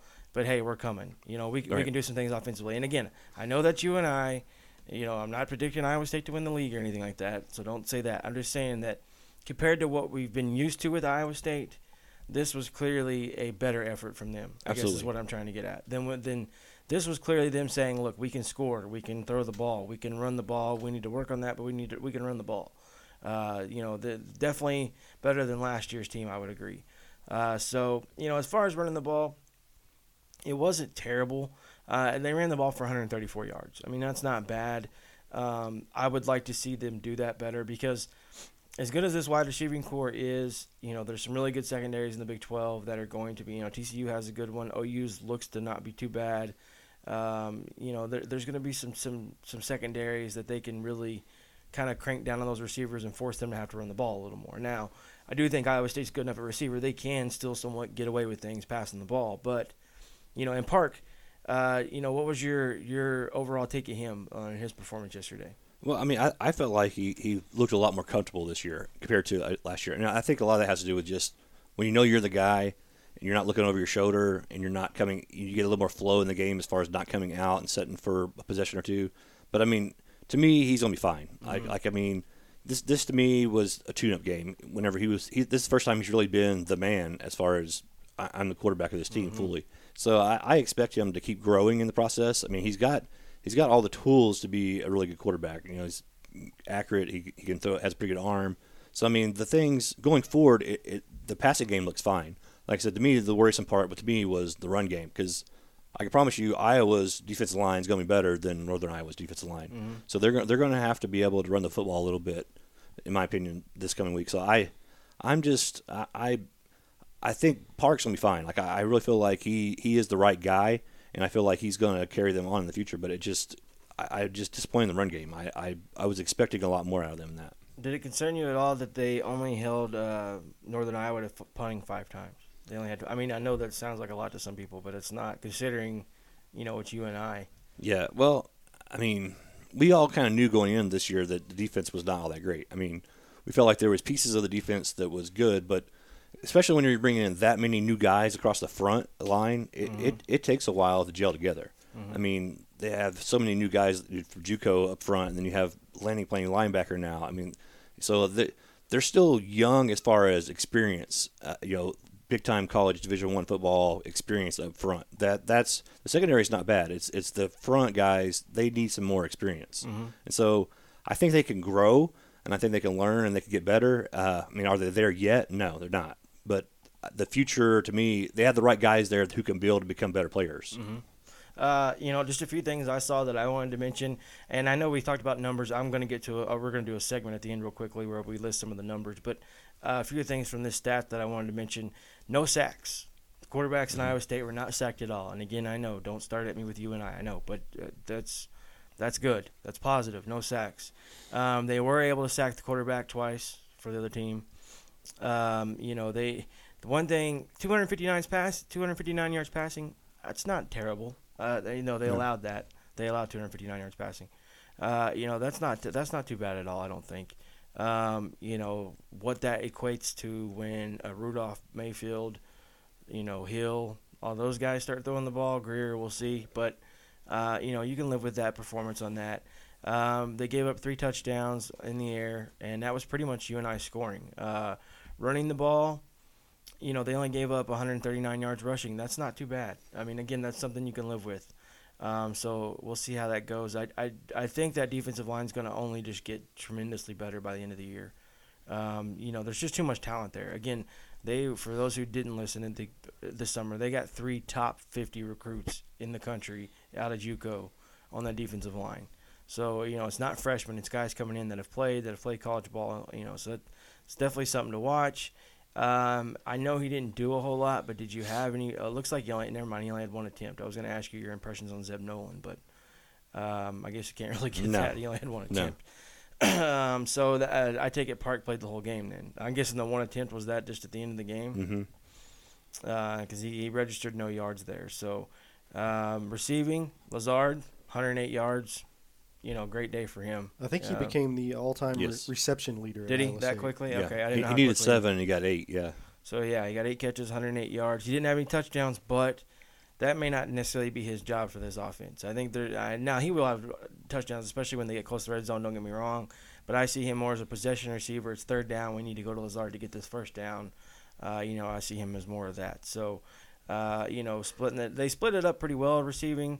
Murdoch had 19 yards. Ryan had 55. Hakeem Butler's that other JUCO receiver, correct? Mm-hmm. The one we talked about that was going to take that other outside job from them. He had 75 yards. That's good. That's what you want to see as an Iowa State person. You want to see that. Jones only had 1 catch for 9 yards. That one worries me a little bit, not necessarily long term, but just what happened there. I don't know. Like I said, I got to see the highlights of the game. I didn't get to see the whole game. Well, and the other thing, my guy I was high on going to the game was Chase Allen, the tight end, and he didn't have a catch. I was really expecting him to do something in this game. He's just so big and athletic. So I was really expecting a little bit out of him, but. Yeah, I mean, it's still the early season, so. Kind of wrapping this one up, is if there's one thing, I know, Colin, you didn't get to really see it, so you don't have to comment on this if you don't want, but Kendall, is there one thing going forward what's one thing going forward you're really good or high on their ability to do, and what's the one thing you feel like they need to work on the most? Well, I mean, to me, it's definitely going to, as far as working on, it has to be the rush. I mean, they have to be able to produce better rushing yards. As far as balanced attack, I mean, there were 35 plays each side. So, I mean, they passing and running. So they kept balance, but they just didn't produce as much out of the run game as they probably should have, in my opinion. So I think that's one thing they have to work on. Going forward, I mean, I think they have the right talented guys in the right positions. It's just one of those things where, especially defensively, they got to gel. Like they got to start working together and trusting one another. Just those minor things that only comes with game experience. You can't. As much as in practice, you get those JUCO guys out there that are super talented, but until they get in game experience and get to know each other and trust one another and do the right things, that's whenever your defense starts coming together. They haven't put that piece together. But, I mean, that being said, it's only been one game they've been in there, so they have time to gel. One thing I wanted to bring up on the defensive side of the ball, landing, obviously that's a storyline that we're going to follow throughout the year. 2 solo tackles, 5 assisted. He ended up with 7 as the 3rd leading tackler on the team. That's good for him that he's making that adjustment. Yeah, and I'm really anxious to see him against Iowa because, I mean, Iowa, you know how they are. They're going to run right at you. So I'm really interested in that game how well he can get off the blocks and make tackles against teams that's really going to be run heavy and they're going to run right at you. To me, that's going to be this next game is going to be able to tell me if he is a middle linebacker or if he's not. This next game against Iowa, that's going to be the one to really tell exactly where he's at. That's good that your linebacker is one of the top guys. Obviously, you don't want safeties and corners being your leading tacklers. So that's good for them. So that's one thing I wanted to bring up because we'll keep an eye on that storyline all year. So with that, anything else you want to throw out about Iowa State? No, I mean it was just a better start to this season than it was last season. So I mean they're already getting off to the right direction compared to what they did last year. So I mean, granted it is Northern Iowa, but last year they lost Northern Iowa. So I mean they're going the right direction. Yep. Okay, with that, we'll move over to the next one. Colin, this is your squad here. We got Kansas versus SEMO, Southeast Missouri. Just real quickly, your takes away from this game. The offense has definitely improved. That was one thing I noticed in the game. You could tell there's a big difference with Peyton Bender stepping in at quarterback compared to what they had last year. Now, I don't want to say that if Carter Stanley had been put in the same situation that he wouldn't have the same success, because I think part of it is the fact that you have Doug Meacham making the calls. But Bender's definitely a big part as well. So the passing game is much improved. I think the defense played well. I don't know that they're quite on the same level as they were last year because that defense was, kind of flew under the radar as how good they were last year. But I mean, just my main takeaway was that the offense is much improved from last year. As far as you mentioned Meacham, what are some differences, if any, that you're seeing from this offense that they're trying to do now? I wasn't really paying attention to that. I thought that. There might have been more of an emphasis on the passing game because you didn't have – last year with Montel Cozart obviously being the starter for a good portion of it, you had kind of an emphasis on the quarterback run game. Yeah. And, of course, with all the turnovers, you never really got to see them get started for the most part. But, I think just with the experienced quarterback that you brought in with Peyton Bender, him actually being able to take time and work through his reads and then make pretty good throws for the most part, I thought that was – maybe the biggest difference was really probably him. They lost one of their key guys, Gonzalez. We talked about earlier this summer. How do you feel like they adjusted that? Because to me, he was kind of a weapon for them. Yeah, I don't know that they have that deep threat that they were going to have with him. I think they'll make do without. Really, from the receiver group, the surprising thing to me was you didn't see Dalen Charlotte until really late in the game. I don't even know if he recorded a reception. I have to check real fast. He caught one, but then it was immediately wiped away by a penalty. So that's the transfer from Bama that, along with Gonzalez and Sims, you kind of expected to make up the core of the receiving group. Now, with that being said, Steven Sims had a great game. Mm-hmm. He was involved heavily in the receiving game, also returned a kick, I believe, for around 44 yards. Yeah, he was their leading receiver at 142 yards. I mean, he had 4 catches. Booker had 1 more. Charlotte, I don't see Charlotte on here. He didn't have a reception. He had one reception. It was late, and I believe it was in the fourth quarter, but it was wiped away by a holding penalty. Oh, okay. So, yeah, he was supposed to be one of the guys. So I don't know what the deal is with that. I don't know if it was maybe just kind of the learning opportunities, maybe got in the doghouse late or what. Yeah. Well, I mean, clearly Sims, we knew he was good, and he gives him the deep threat. I mean, he had a 77-yard touchdown. So, Yeah. Or a 77-yard catch, I'm guessing. I don't know if it was a touchdown. It probably was being 77 yards. Yes, but, it was definitely a touchdown. He was targeted 6 times, caught it 4, so that's good. Booker, Jay, I can't think of his first name. Booker, he 5 catches, 66 yards. So now also Ben Johnson had 90 yards. Yeah, that's your tight end, and he was doing a good job of just kind of sneaking out into the openings and pulling down just wide open passes. Which is great. That's what they need. I mean, that's clearly something they need to do. That 57-yard reception that he had was just great. I mean, he snuck out, got wide open, and just took it down the sideline. The rushing side of it, you'd mentioned Don Williams led the team in rushing. It just wasn't overall a great rushing day on their part. Is there some things that worry you? Is Dom not the answer? Do you feel like they maybe need to be looking for somebody else? Well, see, I started the game late. I came in, it was 14-0, so I don't know who actually started the game. I think it may have been the Taylor Martin, but yeah, looking at the numbers, you have to be concerned. I think Dom Williams may actually be your answer. I was kind of surprised that Khalil Herbert only had one carry, but Dom Williams, I mean, we talked about him a lot in the offseason. The guy obviously was a highly rated recruit coming out of Texas and surprisingly stuck with Kansas. I forget who we talked to, but he was obviously shocked of that as well. But Jesse, I think, wasn't it? Yeah, Jesse Newell. Yeah. But, yeah, I mean, 10 carries for your leading running back to only have 10 carries is a concern, and especially looking at what they did with those carries. The other guys, I mean, who is this? I don't even know who that is. But 4 yards a carry for your lead back, Dom Williams. The touchdown was a good run. I mean, obviously there was an emphasis placed on the passing game in this game. Yeah, obviously, because I mean nobody even ran the ball that way. You got Williams with 43, but he had 10 carries. Right. So I mean that averages 4.3 yards a carry. Well, they have it at 4.1. I don't know how that works, but 4.3 yards a carry. But Martin and Taylor Martin had 5 for 17. There just wasn't a lot of carries. I mean, combined, I think you had 25 between a lot of backs. Right. So Bender, I see Bender on here. Bender had 3. For no yards, it looks like. So it wasn't an emphasis.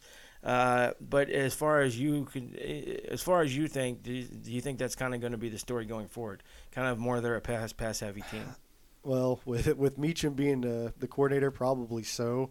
I think they would like to see the running game, the running backs obviously be more involved. Mm-hmm. I have to say this before I forget about it because I have to do this justice. Chase Harrell had probably the catch of the day yesterday. Oh, it's amazing. And not very many people saw it. I saw it. Oh, it's beautiful. You will. It'll be on SportsCenter. The guy made his best Odell Beckham Jr. It was amazing. Yeah, one-handed grab in the end zone for the touchdown. Oh, it was a touchdown too? Yeah, okay. so he's a bigger guy, but it was just an incredible catch. Okay. Yeah, well, I'll look for that. I didn't see it, so and that's something I was wanting to play some of the highlights on these, but with us covering 10 teams, there's not enough time to go back and do all that right now. So defensively, obviously, well, Joe terrible, I guess. But what was your opinions on that?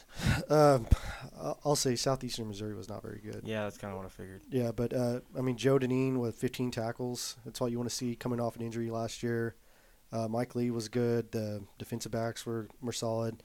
It's really hard to take anything away from this game. Did you see anything from the defensive line? I mean, is there anything you could get happy about? Because tell me that one didn't we feel like, correct me if I'm wrong, that was kind of their question on defense was how good was the defensive line going to be? Yeah, I mean, I think we felt that the starting group was good, which they were. It's it's like a lot of the other Big 12 teams is the depth. Mm-hmm. But so, again, there's not really a lot you can take away from this game defensively, in my opinion. And that's kind of the story of this week. That's why we're not going to be able to dive too far into these games. I mean, you could do a lot of this, but it's going to always be with the asterisk. Well, they were playing Southeast Missouri. So, I mean, you know what I mean? I don't want to get into that whole back and forth on a lot of this stuff. Going forward, what do you feel like they do really well? Pass the ball. And not really turn the ball over. Even when they were playing down to competition last year, we thought that the offense just had a habit of tripping over its own feet. Mm-hmm. To me, that was a key thing in this game. I think they had one – I know Bender, I believe, had one interception, but to take care of the ball, you move the ball effectively, and you come out with a win. That's all we wanted from Kansas. Yeah. So to go out and win the game that you're supposed to, that's what they had to do. They did what they had to do. Mm-hmm. my big takeaway is just that they came away with the win in a game they were supposed to win. Yeah, no, definitely. Okay. With that, I'm sorry. I forgot to ask you one other thing. What do you feel like they need to work on the most? I would say running the ball. Because if you're not running the ball effectively against Southeastern Missouri, there's definitely a problem. Yeah, I would agree with that. Okay, moving forward, we're going to go to the next one here, Central Arkansas and Kansas State. This was another one that it's just really hard to get excited about anything that went down. But it was a win for Kansas State. They got them a win, 55 points anytime. KSU scores 55 points. I feel like it's a good day for them. They're not exactly known to be an offensive juggernaut traditionally. So, is there any takes from this game? I think, Colin, didn't you say you get that? Or was it you? I watched part of it. Okay. The hot take for me is that Jesse Ertz is apparently a Heisman contender at throwing the ball down. Really? He was dropping bombs all over the field, man. That's good to hear for them because, again, to me, my big question for them going into the year was, can they answer these teams with a pass game? Because that's what's going to happen. I mean, you go to the people that have torched them lately, especially Oklahoma, it's just been, we're going to put athletes out here, beat you in space, and score a lot of points. And Kansas State hadn't been able to match. So that's something that, now, that said, was he, as far as you can tell, hitting these passes spot on, or was it just because they couldn't run with the receivers? They a couple of the big plays happened before I turned the game on. The problem was, let me go on my rant here. ESPN 3 sucks. Mm-hmm. I just want to say that and throw that out there. The Kansas game was very spotty. I had the K-State game on in the background, and I was kind of watching it when I was trying to get the Kansas game to come on, and it was very hard to get it. But, I mean, some of it's definitely going to be the receivers. They're obviously really good. Yeah. Especially when you're going up against Central Arkansas. But there was definitely an improvement in his passing. I mean, you go 10 of 16 for 330 yards. You're having a good day at the office. Yeah, exactly. Well, one thing that surprised is they gave up so many rush yards. Yeah, they definitely mentioned that. Yeah, I mean, they gave up 257 rushing yards, which, I mean, they did on 55 carries, too. So, they also gave 28 first downs. Yeah, so, I mean, to me, that's a lot of touches for running backs to get 55 times. But, I mean, still, for Kansas State, you would think against Central Arkansas, they'd be able to control that line of scrimmage a little bit better and not give up 257 yards rushing. That to me was kind of surprising stat of the day.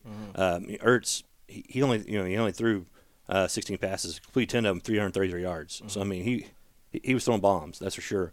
So I mean, but that to me was a big surprise. I just expected with Bill Snyder team, they always tackle well and they're where they're supposed to be. So I was kind of shocked they gave up that many rushing yards. That's usually something you don't see. I'm trying to pull up this tweet. Snyder came out with one of his great all-time tweet or messages after the game. It was something about he was going to have the defense out practicing at midnight. Yeah. until they got that resolved. So I mean, obviously, there's going to be an emphasis on stopping the run, which I mean, doesn't usually happen with a Bill Snyder coach team. Well, the thing, and our guy Jake, who really is he's in tune well with Kansas State. He was talking about. He wasn't as high on his defense as everybody. Everybody's been talking about Kansas State's really good this year and they're going to do well in the Big 12. And he's been one of the few that I've said, hey, we need to tap the brakes on this a little bit. This defense had some losses. So the thing that's hard to tell in a game like this is how hyped they were ready to play. You know what I mean? Like how in tune were they for this game? They don't really play a good opponent until Vanderbilt, which is 2 weeks from now. And I'm not giving them excuses. I honestly don't know. I wasn't in there in the locker room, didn't get to watch the game because I was busy watching some of the other ones while y'all were watching these. And it just, that's one thing I want to know because to me it's really hard to imagine a situation where a Bill Snyder team does this, gives up this to this kind of team running the ball.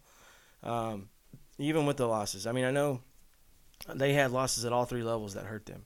It wasn't just a linebacker thing or a secondary thing or they lost key guys, some of their biggest stat guys at all three levels and leaders. So, and not that can't be remedied, not that they can't fix it if there is issues, but it's definitely something to watch going forward.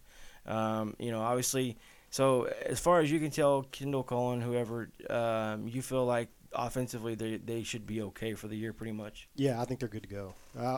My main question coming into the game was how effectively could Ertz pass the ball, and if he has the ability to complete big plays like this, it just adds another dimension to that offense. One thing I do want to touch on is DJ Reed was amazing yesterday. Yes. He's an All-American on a lot of different publications or whatever you want to say, but he had the big punt return for a touchdown, which amazed me that they even kicked the ball to him. But you had that, and then he came down with an interception. So yeah, I mean, it looks like he's good to go for this season. Yeah. Yeah, so we'll keep an eye on that. Defensively, it sounds like they do have some things they need to put together and work on. But again, I don't want to put too much into any of these judgments, guys. No, it's definitely. Still early. There's still things people can work on. It's non-con and against a team that, a lot of people didn't even know existed probably before this weekend. So. And if there's one coach that's going to fix detail type stuff, it's Bill Snyder. I mean, that so that's a positive thing. Yep. So I don't want to take too much else away from it, but I did want to highlight what they did well. You talked about Ertz, 333 yards, 4 TDs. He was only sacked one time. So again, I know they're playing Central Arkansas, but that's a good thing.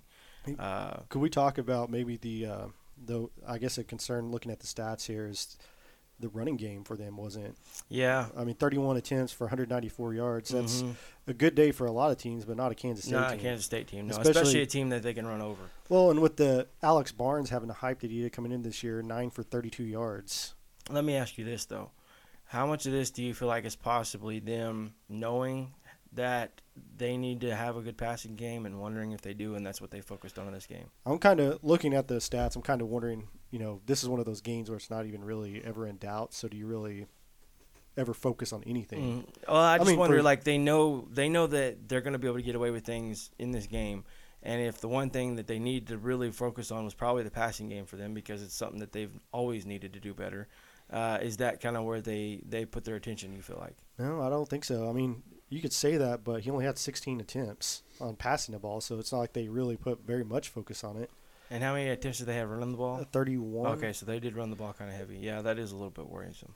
Yeah, I mean, the lead rusher had 49 yards. Now, granted, a lot of guys touched the ball, but I don't know. It just seemed maybe this game – I guess was a reverse or something. I kind of had the feeling that this game may have got out of hand early and it kind of backed off. Mm-hmm. And that very well could have happened. I mean, but the only thing that I've noticed about that, you said that Ertz is the only quarterback that played the game. Right. Or he's the only one that threw a pass anyway. I don't see anything else suggesting another one played the game. No.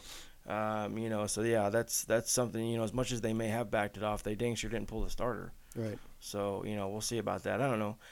Again, it's just too much. This is too soft of a team for us to really break down anything consistently. Yeah. All is well in Manhattan. They're ranked in the top 20 in the country. They'll probably go up a spot or two after some losses this weekend, and, we'll see what happens. So, anything else we want to mention on that before we? No, I mean, they took care of business, which is all you could ask of at this point in the season. As far as wrapping it up, their focal points, run the ball better. Yeah, I mean, stop the run better. You'd like to see a little bit more success on the running game, especially when you're coming in as hyped as you are, like Alex Barnes was. Mm-hmm. But I don't think it's going to be a struggle long term or anything. I just got you said that, but ESPN just posted this. Jermichael Hasty out for 4 weeks. Right. So I don't know if they just acted like this is new information. I don't know. Well, I think it may have just leaked out on Twitter from some of the Baylor people yesterday. Okay, so we actually did our research. Yeah. Unlike ESPN. Unlike ESPN, yeah, especially on the Big 12. So hey, we knew something before ESPN. I like it. Well, we knew that said, we know something about this too, but we can't say yet. Kansas State. Or we didn't clear to find out if we were allowed to mention that, were we? Okay. Well, hopefully you guys will find out the injury update. Kendall, you look lost. Do you not know what we're talking about? Yeah, no, about. Okay, all right. I was just checking. Hopefully you guys will get that injury update here pretty soon. I can't say anything else about it. Yeah, we have that before ESPN too. So Jackson State, TCU. Moving along to that one. Now, this one to me, I think it's fair to say was probably the weakest opponent of the weekend. The only thing that holds me hesitant to that is I don't know. I didn't get to see UNI. I didn't get to see Central Arkansas or whatever, but this is definitely in that ilk. I feel like UNI is probably better than Jackson State. They're like a high school team, man. Yeah, it looked pretty bad. This is probably the worst opponent of the weekend in the Big 12. I think it's fair to say. They had 7 first downs the entire game. Yeah. TCU did everything they should have done to them and more. That's exactly what you want if you're 63 points, that means 9 touchdowns, I'm assuming. I didn't look at the scores. So, they didn't have any kind of resistance. They had 7 first downs, but 2 of them were by penalty. And TCU has more touchdowns than they had first downs. So that kind of tells you that. It's good. You want to do this. If you're a team facing a team that's soft, you obviously want to dominate them. That's good. They had a total of 65 yards. Man, that's bad. On 56 plays. That's their grand total? Yes. That's not rushing or passing. No. That's total. Jesus 65 Christ. yards on 56 plays. Then I'm definitely convinced this is the softest team we've 1.2 yards per play. Yeah, that's bad. I mean, and I'm not taking anything away from TCU, but I mean, this is what you should do to a team this bad. I mean, I put it this way: how many teams in the Big 12 do you guys feel like could have done something similar to this team? 9 out of 10. I don't know if I don't want quite 9, but yeah, yeah, I was gonna say at least half, for sure. Oklahoma State, hell, Texas probably could have put up 40 on them. So it's the point of saying that is to say this. I'm glad TCU did what they did. That's great. They look to be right on track and doing really well. For the guys who picked them higher in our group, good job. For the guys that picked them lower, we'll see. I don't know. They may end up being really good. They may not. This game it's hard to take away from this game. That said, did either one of you get to watch this game? I watched it. I've got it recorded and watched some of it, but I didn't get to finish it. I watched pieces of it. I didn't watch the whole thing. Because I turned it over there. I've got it recorded. I watched most of the game, but as it just got hard to watch, man. It was just literally like, because here's the thing. When I'm watching these games now that we do this project, I'm looking to learn things to bring to the show. And it's hard to learn when TCU did whatever the hell they wanted to do. Like, you couldn't say, oh, they were weak here, or we saw this here. Jackson State didn't put up a fight anywhere, guys. I mean, offensively, defensively, they did nothing. They're passing. They're passing. Okay, they have a receiver that actually finished with negative yards receiving. Or no, I'm sorry, that's a quarterback throwing. I read that wrong. Quarterbacks threw for negative yards. They had 1, 2, 3, 4, 5 different guys throw the ball for Jackson State. How do you do that? 5 different quarterbacks threw the ball in that game. Yeah, you might have had trick plays. Hayes was sacked once. Lyles was sacked 3 times. They ended up giving 5 total. A grand total. Here's their passing line, guys, just to give you an idea. 7 for 14 for one pick. They threw the ball. They completed 7 passes out of 14 attempts, and they had 1 pick for a grand total of 41 yards. Their long was 37. So all but 4 yards came on 1 play, passing the ball. So again, guys, as much as I want to praise TCU for what they did, I just can't do that with this. There's not anything to take from this game other than TCU did, again, what it was supposed to do. Yeah. I mean, I can't really say anything other than that. Well, and the good thing is we'll find out a little bit more about TCU this week when they go and face Arkansas. Yes, and that's kind of what I'm getting at. I was going to say we're not going to really know anything until next week. Because, again, at least half the league could have done this against this team. And honestly, Kendall may not be wrong about 9 of them. There's a few offenses that wouldn't have been able to put this up, but there's a few defenses that wouldn't have been able to hold them out. But for the most part, 6 or 7 teams in this league could have done this. So it's hard to take away from it as far as where they are. The good thing to me about this game is in a game like this, you can get your young guys in, and it seems like TCU is probably going to have an emphasis on getting young receivers. They're going to be playing some young guys. Yeah, so this is a good learning experience. It gets them out in front of the home crowd. You're playing in front of a lot of these guys are playing in front of a huge crowd for the first time. So that's something definitely to take away from the game is you got some guys some experience. Anderson had a great game. I mean, it was kind of their leading receiver. He had 13 catches, 68 yards. I'm sorry, I ran that wrong. That's rushing. Sorry, I got my lines crossed. Rushing, Anderson had 13 carries for 68 yards. TDs, they had 1 on the ground all day. Wow, TCU only had 1 rushing TD. So yeah, it's. But again, if you looked at the game, it was a passing onslaught. I mean, they threw the ball over the yard, and again, that's something they needed to work on because you need to get Hill as much confidence as possible, get him throwing the ball as well as possible. He was 18 for 23. He had 1 pick, which, I mean, that's Hill. He's going to have a pick or 2 every game. That's part of it. 206 yards, that's a good day for him at the office. Not terrible, not bad. 4 TDs. How does Turpin only touch the ball 1 time? Yeah, I know. Might have just been circumstances. I think I may have read something that he was held out potentially due to disciplinary stuff. Oh, okay, I don't know if that's the case, but I think it seems like I heard something about he was referencing that. I mean, it's obviously didn't need him. No, I mean obviously not. But I was just thinking, how do you want to get that guy had the ball 1 time? Yeah. Well, I mean, we talked about the receivers, and the talent they've got and the speed they have in the review show, a spring review show we did on them. We talked about something. Now, honestly, the guy that I was really excited about, DRs, he didn't have a really great day at the office. He had 2 catches for 20 yards. I really like him as a receiver. I think he could be a weapon for them. Rager, looking at the freshman, we talked about the freshman. Rager, one of the more highly sought-after receivers in the country last year, coming out of high school. 2 catches, 37 yards. That's good for them. White, the guy that I've talked about a lot, I kind of refer to him as a poor man's Turpin. He's really, really scary athletically. The problem he's had is hanging on to the ball when it comes down. So, and he had 2 catches for 50 yards. 2 touchdowns. He was targeted 4 times, so he caught half of his passes.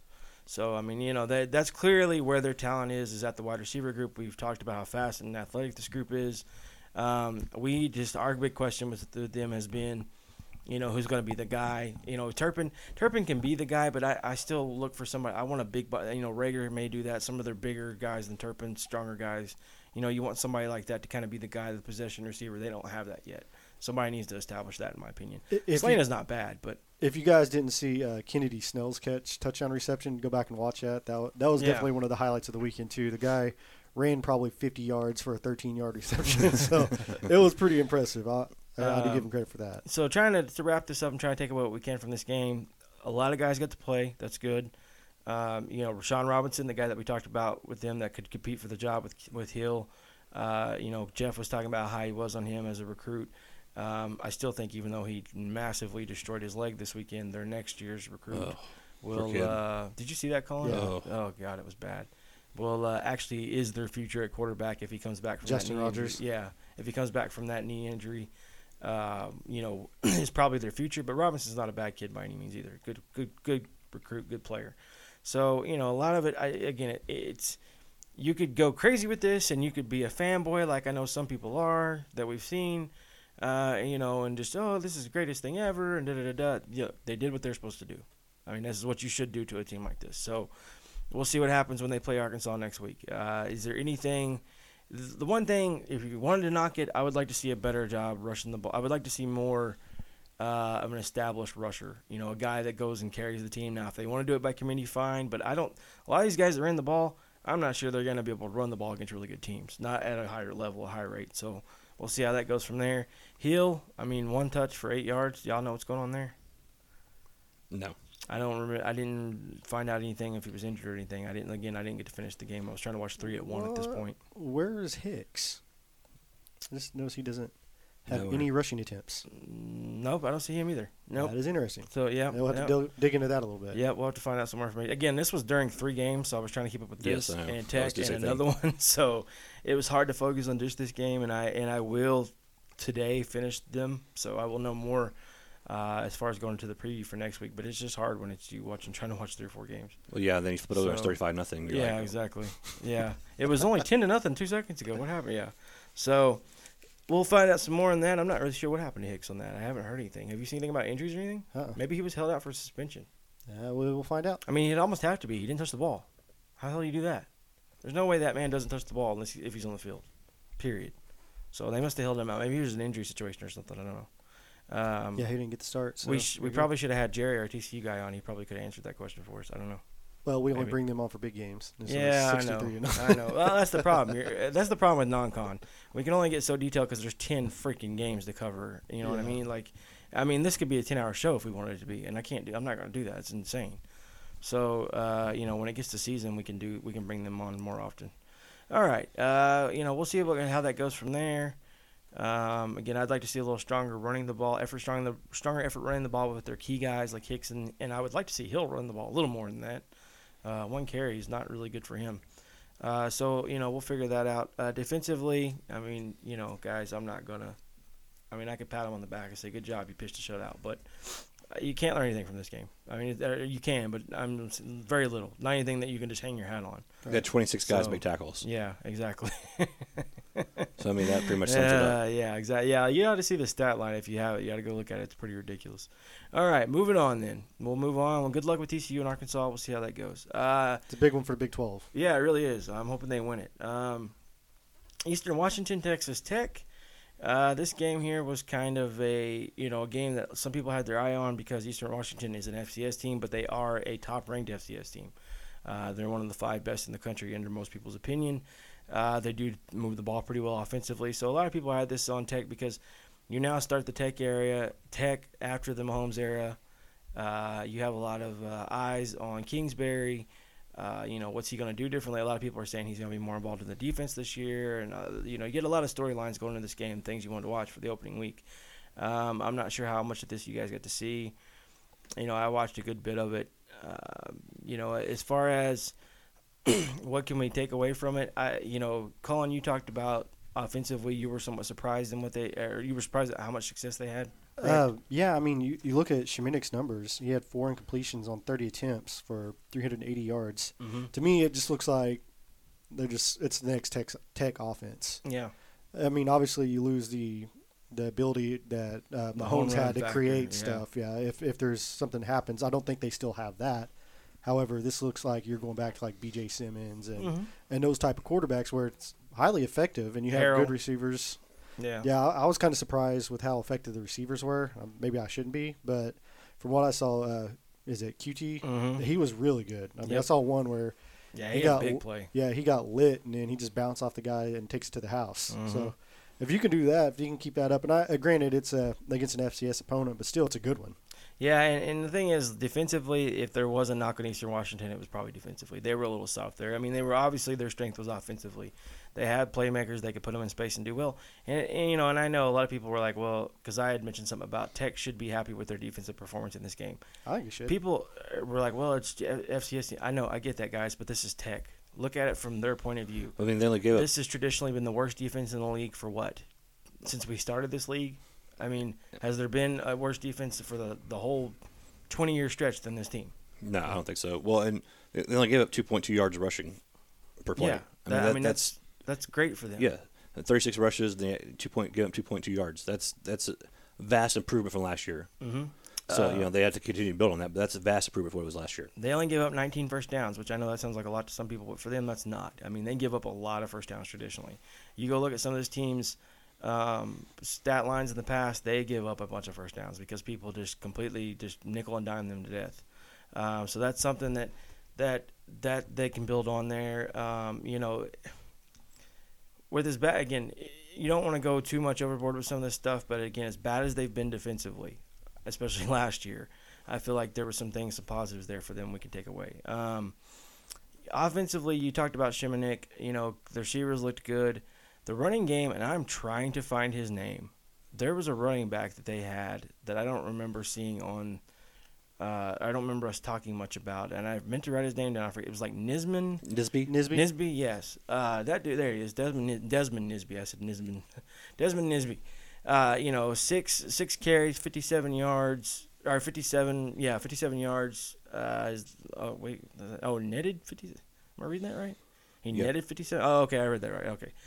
His long was 20 yards, and he averaged 9.5 yards to carry, guys. That's good. Good for them. Again, Stockton had a good day too. They're a weak at running the ball, so that's positive for them. That means they have guys that can do it. So now we need to see how they do against the better teams. But it's something they can build on. That's what I wanted to focus on for them offensively. Well, and they had big news a couple of weeks ago with Ward coming back too. Mm-hmm. So they'll have the full complement of running backs here shortly. Yep. That's to me keep the eye. You guys remember, because I was the one that had to cover them. Me talking about later in the year, Stockton, them, how they were starting to show an effort to run the ball. I don't know if you guys remember us discussing that or not, but that was because before it wasn't. It was, we're going to put this thing on Mahomes' shoulders and he can do whatever you want. They started showing that effort to run the ball, and I wanted to see that. That's the first and foremost one I wanted to see with them carrying over into this year. They did that today or this weekend. We'll see how they stick with it, but 40 rushing attempts, guys, that's great for Texas Tech. And only throwing 35 times? Yes. That's what they need to do, especially not having a Mahomes, because you've got to balance the system out some more if you're not going to have a Superman that can run around and bail you out. You need to shorten these games. How many games have we seen Tech burn it late? They lost it late. Mm-hmm. They did the shootout thing. They were right there in it. The last half of the fourth quarter, they flame out. If they can start shortening some of these games, they're going to win games. That's good for them. I'm pleasantly surprised with Tech. Maybe I'd have to really think about this hard. Maybe more surprised with them pleasantly than anybody else this weekend. I'm trying to think of anybody else. I can't say anybody else stunned me in a good way more than Tech did. Yeah, I agree with that. They did some things really well. And again, I know the opponent. We'll have to see going forward how they play. Who is their next opponent? Does anybody know off the top of their head? I can get it real quick. Because I'm curious to see. I'm trying to remember their non-con off the top of my head. I can't remember. It's Arizona State, isn't it? Yes. Oh, it is Arizona State. They have a bye this coming week, and then they play Arizona State. Okay, guys. In Lubbock. The guys who remember that game last year, track meet. that one set offense back 40 years. The only one worse was the OU game, which set it back about 100 years. Our defense, back about 100 years. So that's something to watch. See how they do defensively in that game. They need to continue to stick. Now, this game should be in Lubbock this year. It is. Okay, so they went to Arizona State last year. So, that's something that we need to focus on, and do they continue running the ball? That's what I want to see, because this is a good sign for me. I don't care. The reason why, they didn't do this against people in the past, even if they could whip them. Right. Even if they could beat the crap out of an Eastern Washington or whatever. They did not show an effort to run the ball. They did that today. And that's probably why their defensive numbers look better, too. I mean, if they're not on the field as much, you're shortening the game on offense by running the ball. Mm-hmm. It's only got to help your defense. Get a little bit extra breather, get some extra water before you got to go back out there. So, I mean, they work hand-to-hand together. Mm-hmm. They got to find a balance. They have never had balance before. Nope. I still think, ultimately they're probably in the bottom half of the league. We'll see how that finishes. I don't know. But as far as are they just going to be atrocious? Not if they can stick to this plan. I think it gets to the point where Shimonek is not Mahomes. And what I mean by that is, if you force him to be that kind of guy, I don't think he can be. Much like we talk about Kenny Hill. You force Kenny Hill to be Superman, he's going to fail you. He's going to make mistakes. If you let him work inside the system because you took care of the ball offensively as far as running it, and you didn't have turnovers and you did your thing defensively, he can win you games. Same thing with Shimonek, I believe. Shimonek can do that and you just can't get too far away from it. So this run game is encouraging to me. That's one thing I really wanted to focus on with them as far as that goes.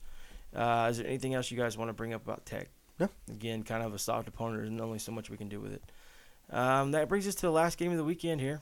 You forgot Oklahoma. Yeah, you forgot Oklahoma. Oh, I didn't have them pulled up here. Did I skip over them? You did, which is fine with us, but I know it's fine with y'all. Where did I skip over them? Shocking development on the Big 12 Country Podcast. Oh, okay. Yeah, I didn't click the right tab. Corey forgets Oklahoma review. The tabs aren't labeled, so I must have just overclicked it wrong. We'll move them over here. We'll go to them now, in front of West Virginia. Okay, moving over to Oklahoma real quick. Oklahoma and UTEP. I don't know how the heck I did that. With them, I don't know. How much did you guys get to watch? Was this the game at the same time as? No, it wasn't the same time. You watched this game, Clint? I watched the first half, and then that's what I did too. I turned it. Yeah, unless you made it through the first half. And you didn't miss much of the second half. I mean, it was just kind of business as usual going there from there. Mm-hmm. As far as, what they did well, I'll let you guys comment on that. If you want me to back up some of it, I can. Just, Colin, what you first of all, that they did well? I'll say the thing that stood out to me was how good the receivers caught the ball. Obviously, when you have one incompletion in the first half, it's not only the quarterback. Now, right. Mayfield was putting it on the money every time, but those guys were catching it, and there were some tough catches too. It wasn't like each one was easy, and even the incompletion was on what I thought was a blatant pass interference call. Mm-hmm. So, it was, like Corey said, it was business as usual with that. That was one of my question marks going into the season. I knew they'd be, they'd have receivers. I didn't think they would be just covered was bare, but I think they have some playmakers out there. Obviously, Andrews is going to be just a terror for everybody across the league this year. Yes. If you watched him, and then obviously you have Calcaterra had his first catch for a touchdown. He's going to be the next Andrews, in my opinion. And I'm kind of wondering if, to somewhat, that's a setup for Ohio State as how much they focused on Andrews. Because I think now Urban Meyer's going to grab this tape, and the first thing they're going to do is try to take away Mark Andrews. Oh, now, you have to. Whether or not they can, I don't know. But I think to some degree, I don't want to give them too much credit and say this was totally by plan, but I kind of am curious if they know they can throw the ball to more people and they just wanted to put Andrews on display and say, here, take this guy away because that'll give us the chance to throw to other people. Because if you're watching that, you're Ohio State, that's clearly your number one job right now on offense is to take away Mark Andrews. There's not anything more important to me if you're Ohio State. And they have good athletes. They have really great athletes. They've recruited well, recruited better than Oklahoma. They've got big, long linebackers and guys that we'll see, but can try to run with Andrews better than UTEP did, obviously. UTEP didn't have anybody that could even come remotely stay with him. So no. And he embarrassed him a lot of times too. He caught the ball. That one guy he stiff-armed over in the middle of the field. That guy's probably still picking up his teeth. He dominated. Baker did whatever he wanted, obviously. Looked calm, collected. That was good. And I will agree. I tried to mention, and maybe not to enough of a degree, this receiver group is deeper than what they've had as far as more guys can play and catch the ball. There's not a whole bunch of D.D. Westbrooks running around. That's not what I mean. But I think that'll actually be beneficial to OU is not having D.D. Westbrook. Yeah. If you don't have a guy that he's going to focus on every time, because all these guys, I mean, you look at the numbers, outside of Andrews, everybody else was right at 4, 3, 2 receptions. So obviously spread the ball around really well. Yeah. That's one thing I liked. Running the ball. Again, I still don't know that. Going off yesterday, Abdul Adams impressed me more than anybody. I feel like he was the best one of the group. Although that said, I was really impressed with Trey Sermon. I think, again, he's only a freshman. He's a true freshman. So, he's going to have some things he's going to have to develop and learn to get better, but I was impressed with him and Sutton, obviously. Well, I expected more out of Anderson, Rodney Anderson. I did too. Yeah. He didn't really get the opportunities. He didn't, but I just expected him. I kind of thought he was a better running back that going in. I mean, last couple of years he's had injury problems, but I just thought his talent-wise it would start to show because he's finally getting the chance to really get plugged in there. So I was disappointed in him, actually. Yeah, especially with his hype recruiting. He was one of the 5 best running backs in the country when he came out of high school. It really kind of that upper ilk 4-star recruit. Some people almost had him at 5-star. So, I mean, he was pretty good. And to me, it's hard to know with him, how much has he lost a step with all these injuries? I don't know. Right. I mean, or is he just working back into games? Yeah, he's figuring that out. And the lack of trying to use him by Oklahoma is one thing I'm kind of concerned about. That makes me think that maybe he's not ready in whatever shape or form, whether it's physically, mentally, whatever that is. But when you go through what that guy's gone through, man, it's I mean, honestly, to be back like he is impressive enough. I mean, you're right. Serious neck injury and then the leg injury at Tennessee, 2 years ago. So, we'll see how he performs. But yeah, he had the touchdown. He did have the first touchdown of the day. They gave him the ball in close. So, we'll see how that goes from there. As far as some things they did that maybe surprised me. I don't know if they surprised me, but I was happy. We'll put it that way, to see that they did use Flowers a little bit in the running game, Demetri Flowers, because that was one thing I did think. You're going to see, I think, a more true committee from Oklahoma this year, and I mean like 4 or 5 guys. I just think you're going to see that all year. I don't know that you're ever going to get to, unless a couple guys just prove they can't carry the water when it comes to, playing the Ohio States of the world. Now, for most of the Big 12, I feel like you're going to see this every weekend. You're going to see a huge group of backs. Now, you may not see Najee Bassoon. That's getting way down in the depth chart when you get to Bassoon. But, some of that. So we'll figure out how that goes with them. Again, this is another opponent that was just severely outmatched. It's hard to put too much into it. As someone who follows Oklahoma, were you at all concerned with Kenneth Murray's play at middle linebacker? No, because I felt like what UTEP did, they took him a lot out of. They didn't like a lot of things they did weren't at him. Does that make sense? Mm-hmm. Like it was a lot of outside passing. It wasn't a lot of runs at him. He finished with 2 tackles on the day. I thought he did well. From what I could watch of him, again, I'm going to need to go back and watch the game now that I'm not watching it live. Mm-hmm. But from what I saw of it, it seemed like he was where he was supposed to be a lot of times. He was kind of an energetic leader of the defense as far as that goes. He wasn't shying away from the moment, wasn't pretending to be, just a scared freshman.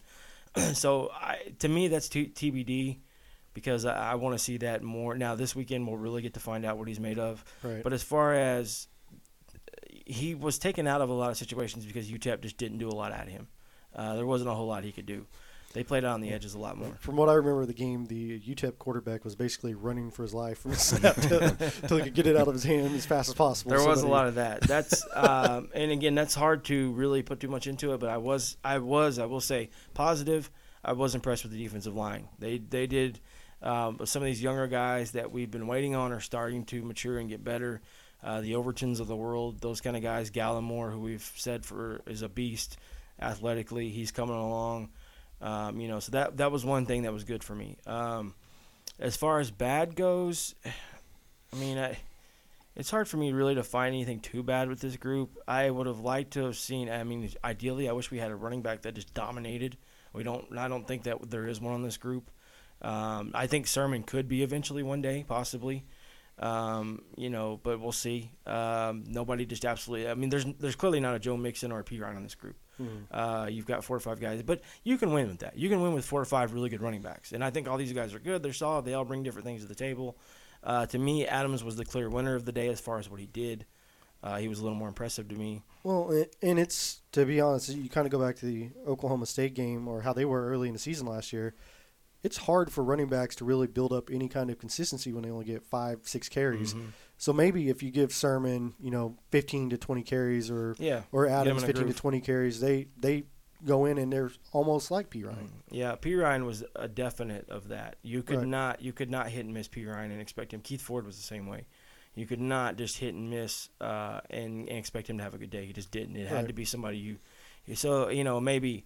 Honestly, ideally, I would like to see this get trimmed down to about 2 or 3 that we use all the time. And that's probably what they will do as you kind of move into the season. And honestly, I believe Lincoln Riley when he said, we don't know who our best running back is yet. I believe in camp, the way it is now, you don't really go good against good all the time as far as like full-blown practice, like they used to in the old days. Like you're basically doing a scrimmage, live scrimmage. You don't do a lot of that anymore.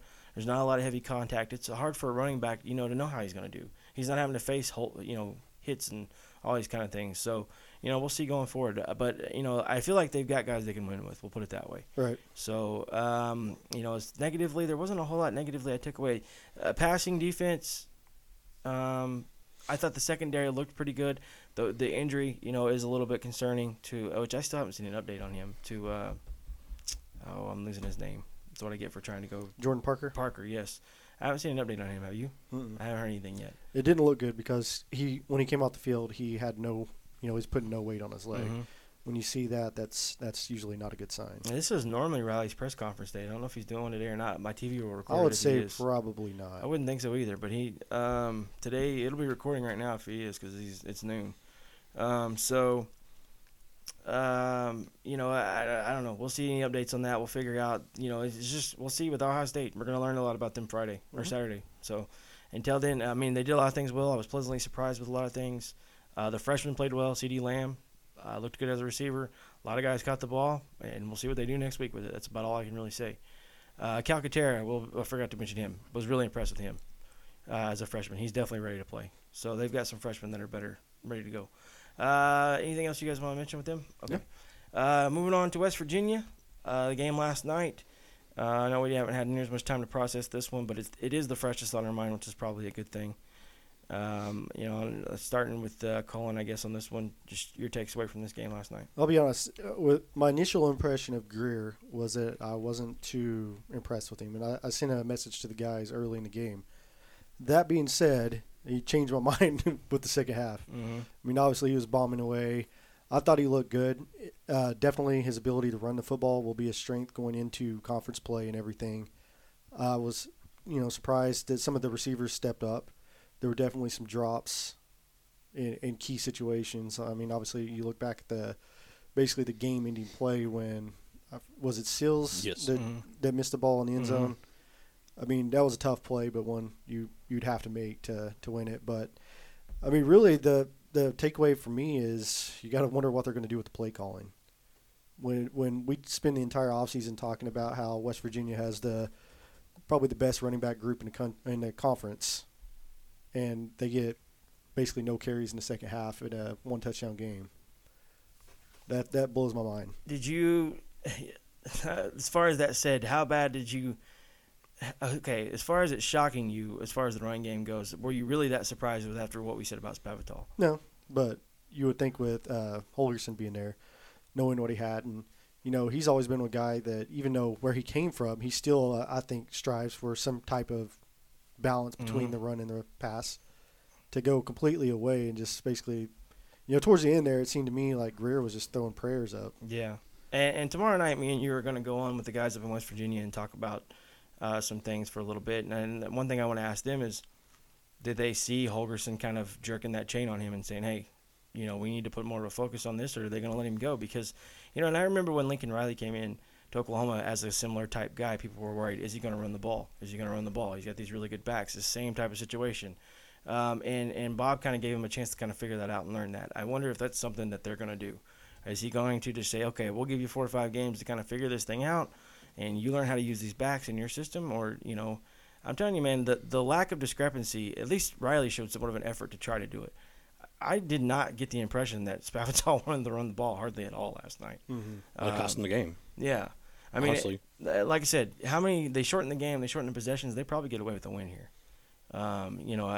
Kendall, just your thoughts on the game? Anything else you want to add to that? Well, I mean, to me that was the biggest thing. I mean, I think it was like the very first play or second play of the second half, and Crawford gets the ball, and the announcer says, "Yeah, Crawford was averaging 8.5 yards a carry in the first half," and I was thinking, keep feeding the ball, and they didn't. I mean, it was just kind of like common sense thing tells you if he's getting 8 yards a carry, you keep giving the man the ball. Mm-hmm. And so that was the biggest thing to me was I'm all about throwing the ball. Greer I thought played really well, especially second quarter on. I thought he played really well, but I mean, give the man some help. Yeah. Make it easier on him. I mean, it's easier to throw a pass whenever you're also got the threat of you running 8 yards of play on from the running back. So to me, I just thought it was bad play calling during the second half. They could have shortened the game up, and they could have done more damage, especially with Virginia Tech's guys falling like flies. I mean, there were so many cramps in that game. Mm-hmm. I mean, more than I've seen in a long time. Mm-hmm. It seemed like every play there was someone, locking up. Yeah. So, I mean, they could have really used that to their advantage and beat them up a little bit more to take advantage of it, but they didn't do it. And that's that was the biggest takeaway for me was Spavital, you're going to have to lean on the run a little bit more. You got some talented guys there that can help you out. Mm-hmm. Yeah. My concern for them was that how did you guys feel? It was hard to really take much away from the running game, but did you feel like the little bit we saw the backs are as good as advertised? Yeah.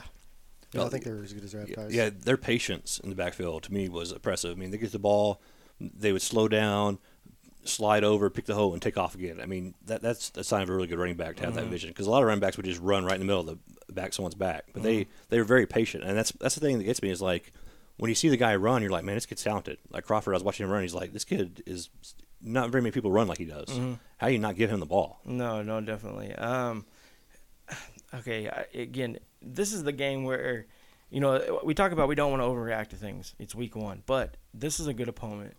They're a great opponent, but they're a good opponent. They're equal with West Virginia, unlike the JMUs or whatever of the world. So with that said, without, just absolutely throwing them off a cliff, what really worries you about this team after what we saw? Well, one thing would be stopping the quarterback run.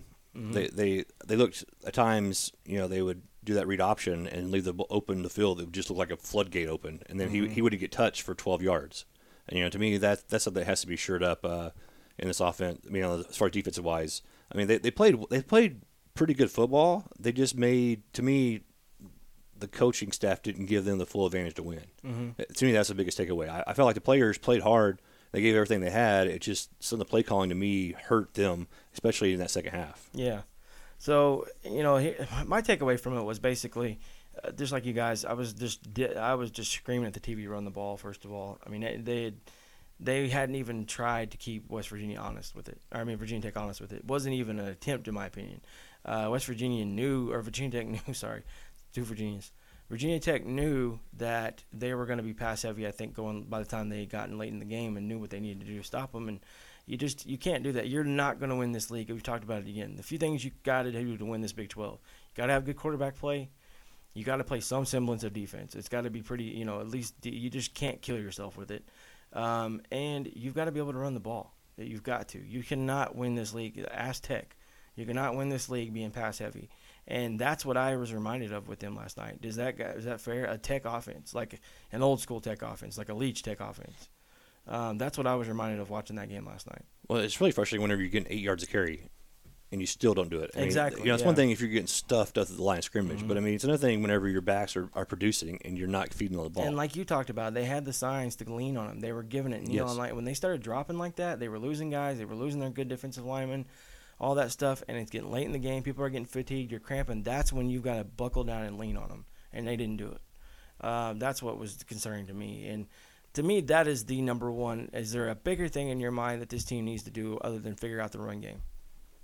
No. Is there anything more important to you guys right now, more urgent? No, they've got to figure out how to get the running backs and continuously keep them involved. Yeah.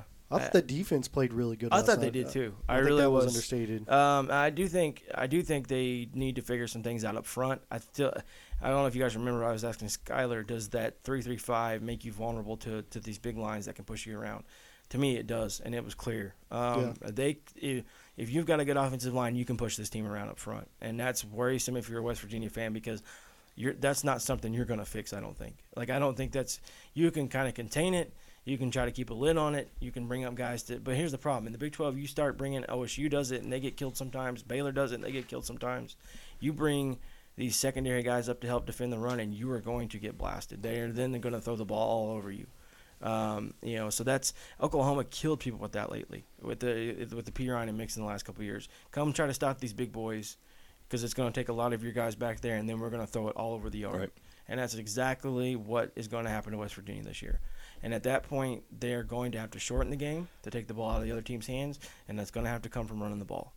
You cannot do that. You cannot, and you can't go 3 and out. They didn't really go 3 and out as much, but there was just a lot of wasted drives that nothing really came out of. And then the other thing that was understated, I thought Virginia Tech's special teams, West Virginia lived at their own 25-yard line. Yes. Last night. Well, that one guy, the place kicker for Virginia Tech, kicked it into the stands basically every time on the kickoffs. Yeah. I mean, there wasn't even a chance for return. I mean, that was a huge factor of this game that I don't think to me, it was a contributing factor into being the difference. Yeah. If West Virginia gets some better starting field position, they probably can win this game. And it just – did you guys? Was there a lot of mistakes you felt like? I don't remember just saying, man, they made a bunch of mistakes here or there. No, other than the coaching, I don't think so. Yeah, the coaching. Obviously, there were a couple of drops in key situations, but drops are going to happen. You gotta, as long as they're not excessive. Yeah. I never felt like it was just crazy amount of drops. Yeah. So we'll see going forward with them. Greer, my jury's still out on me with Greer. Like, I know he's a really good player, but I was expecting a little more. I was expecting a little more than we got, put it that way. Well, I think this kind of goes to, like, when you go to a movie with a friend that you've been hearing about for a year and a half, and you're like, man, this is going to be the best damn movie I've ever watched. Yeah. And you go in there, and it was a good movie, but you're, like, underwhelmed because it's been talked up so much. Yep.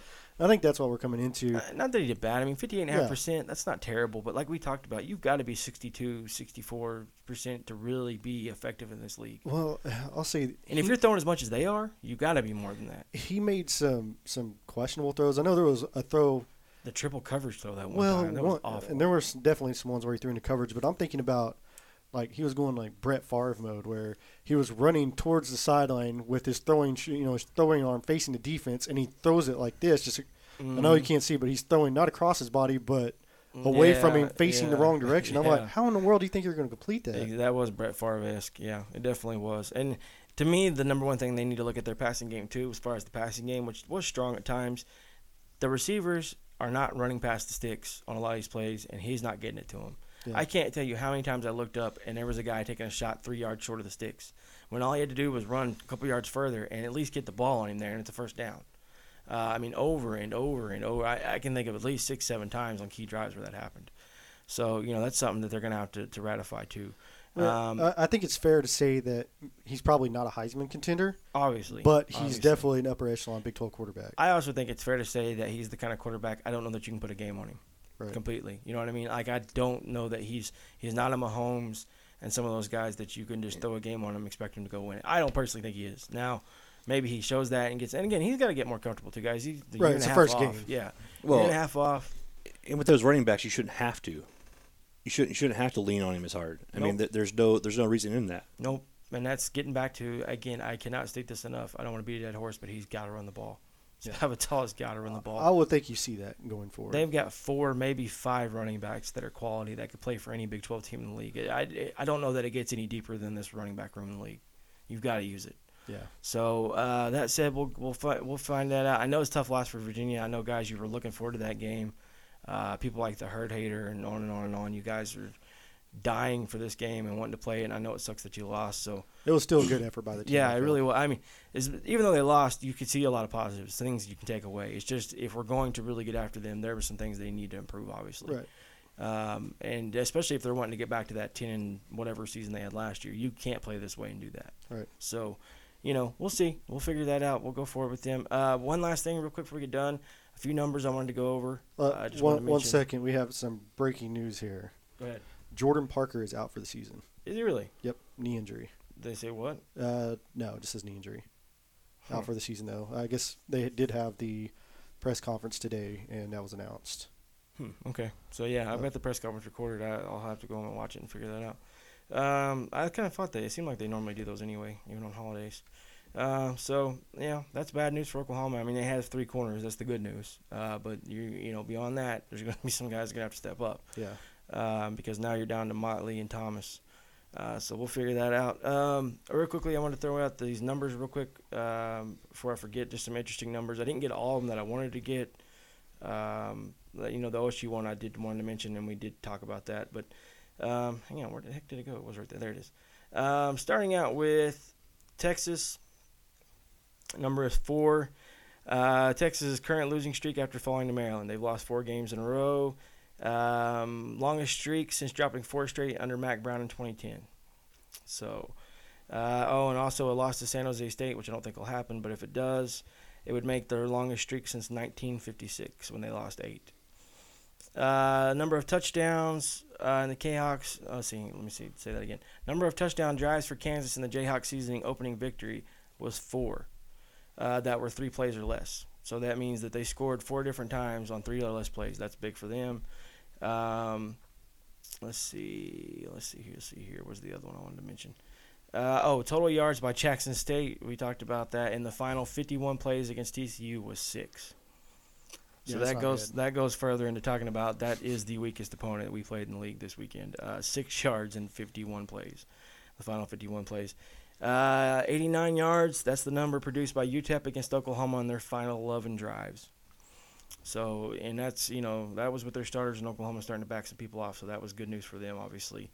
They went for 78 and a touchdown on their first possession of the game, and then after that, it was basically they did nothing. Yeah. Let's see, there was a couple more real quick. 103, the total offensive snaps for Liberty against Baylor. That's crazy. They ran 103 plays against Baylor. And Baylor only ran like 50-something, right? Mm-hmm. Yep. It was the most by an opponent in Baylor history, snapping a record of 102 that Iowa State, believe it or not, did in 2012 against them. 150 career victories. Gary got his 150. Apparently, the only other active FBS coach with more victories at their school is Bill Snyder with 203. And the last one is 319.8. That's a single game passing rating by Kansas State quarterback Jesse Ertz, best in 122 season history of the Wildcats. So, support your effort. He went off throwing the ball. Yeah, he did. So, that's just some of the numbers. I had a few more I wanted to get. Baker, 19 for 20. Thought that was pretty cool. I think didn't he 16 straight completions or something was a record? Broke the record starting the game, opening the game. I remember Landry did that record if I remember right. I think it was like 2012. So yeah, that's good for them. I can't remember the other one I wanted to get to, so we'll wrap that up there. You could say Kyler Murray coming in and going 10 of 11. Yeah, that was pretty impressive. Yeah, they did about whatever they wanted throwing the ball. Any other final thoughts? I know again, These are a lot of soft teams, and it wasn't a lot we could get in depth with them, but. Anything else we want to mention?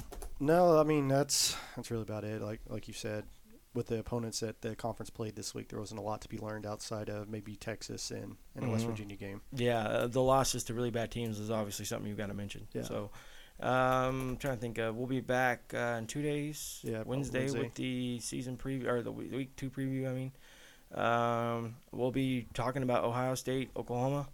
Obviously, that's the big one of the weekend. I haven't booked as far as the time, but do have a guy that covers Ohio State for Land of 10. That's his job for them. That is going to come on. We may end up having to record it separately. I don't know. I may just do like me and him and somebody on the phone or something. We'll figure that out because it's going to be hard to get that in with that many teams. It's not something I thought about. I think we only have 9 next week, though. We have a bye. So, yeah, we might can do that. So we'll figure that out, and we'll go from there. Anything else? Any news? Anything else we need to get to with the show, website, or anything? We have the against the spread picks that will obviously be updating as we go. I don't remember how everybody turned out. We can throw it out in the preview show. Yeah, and then if you can join the knockout challenge on forum. Is it not too late? It's probably too late, but it doesn't matter. Yeah. Just annoy Brady. I was gonna say like that's kind of late. There was only like 8 people. Just say you picked Kansas and you forgot to write it down. Yeah, and start from there. All right, that works.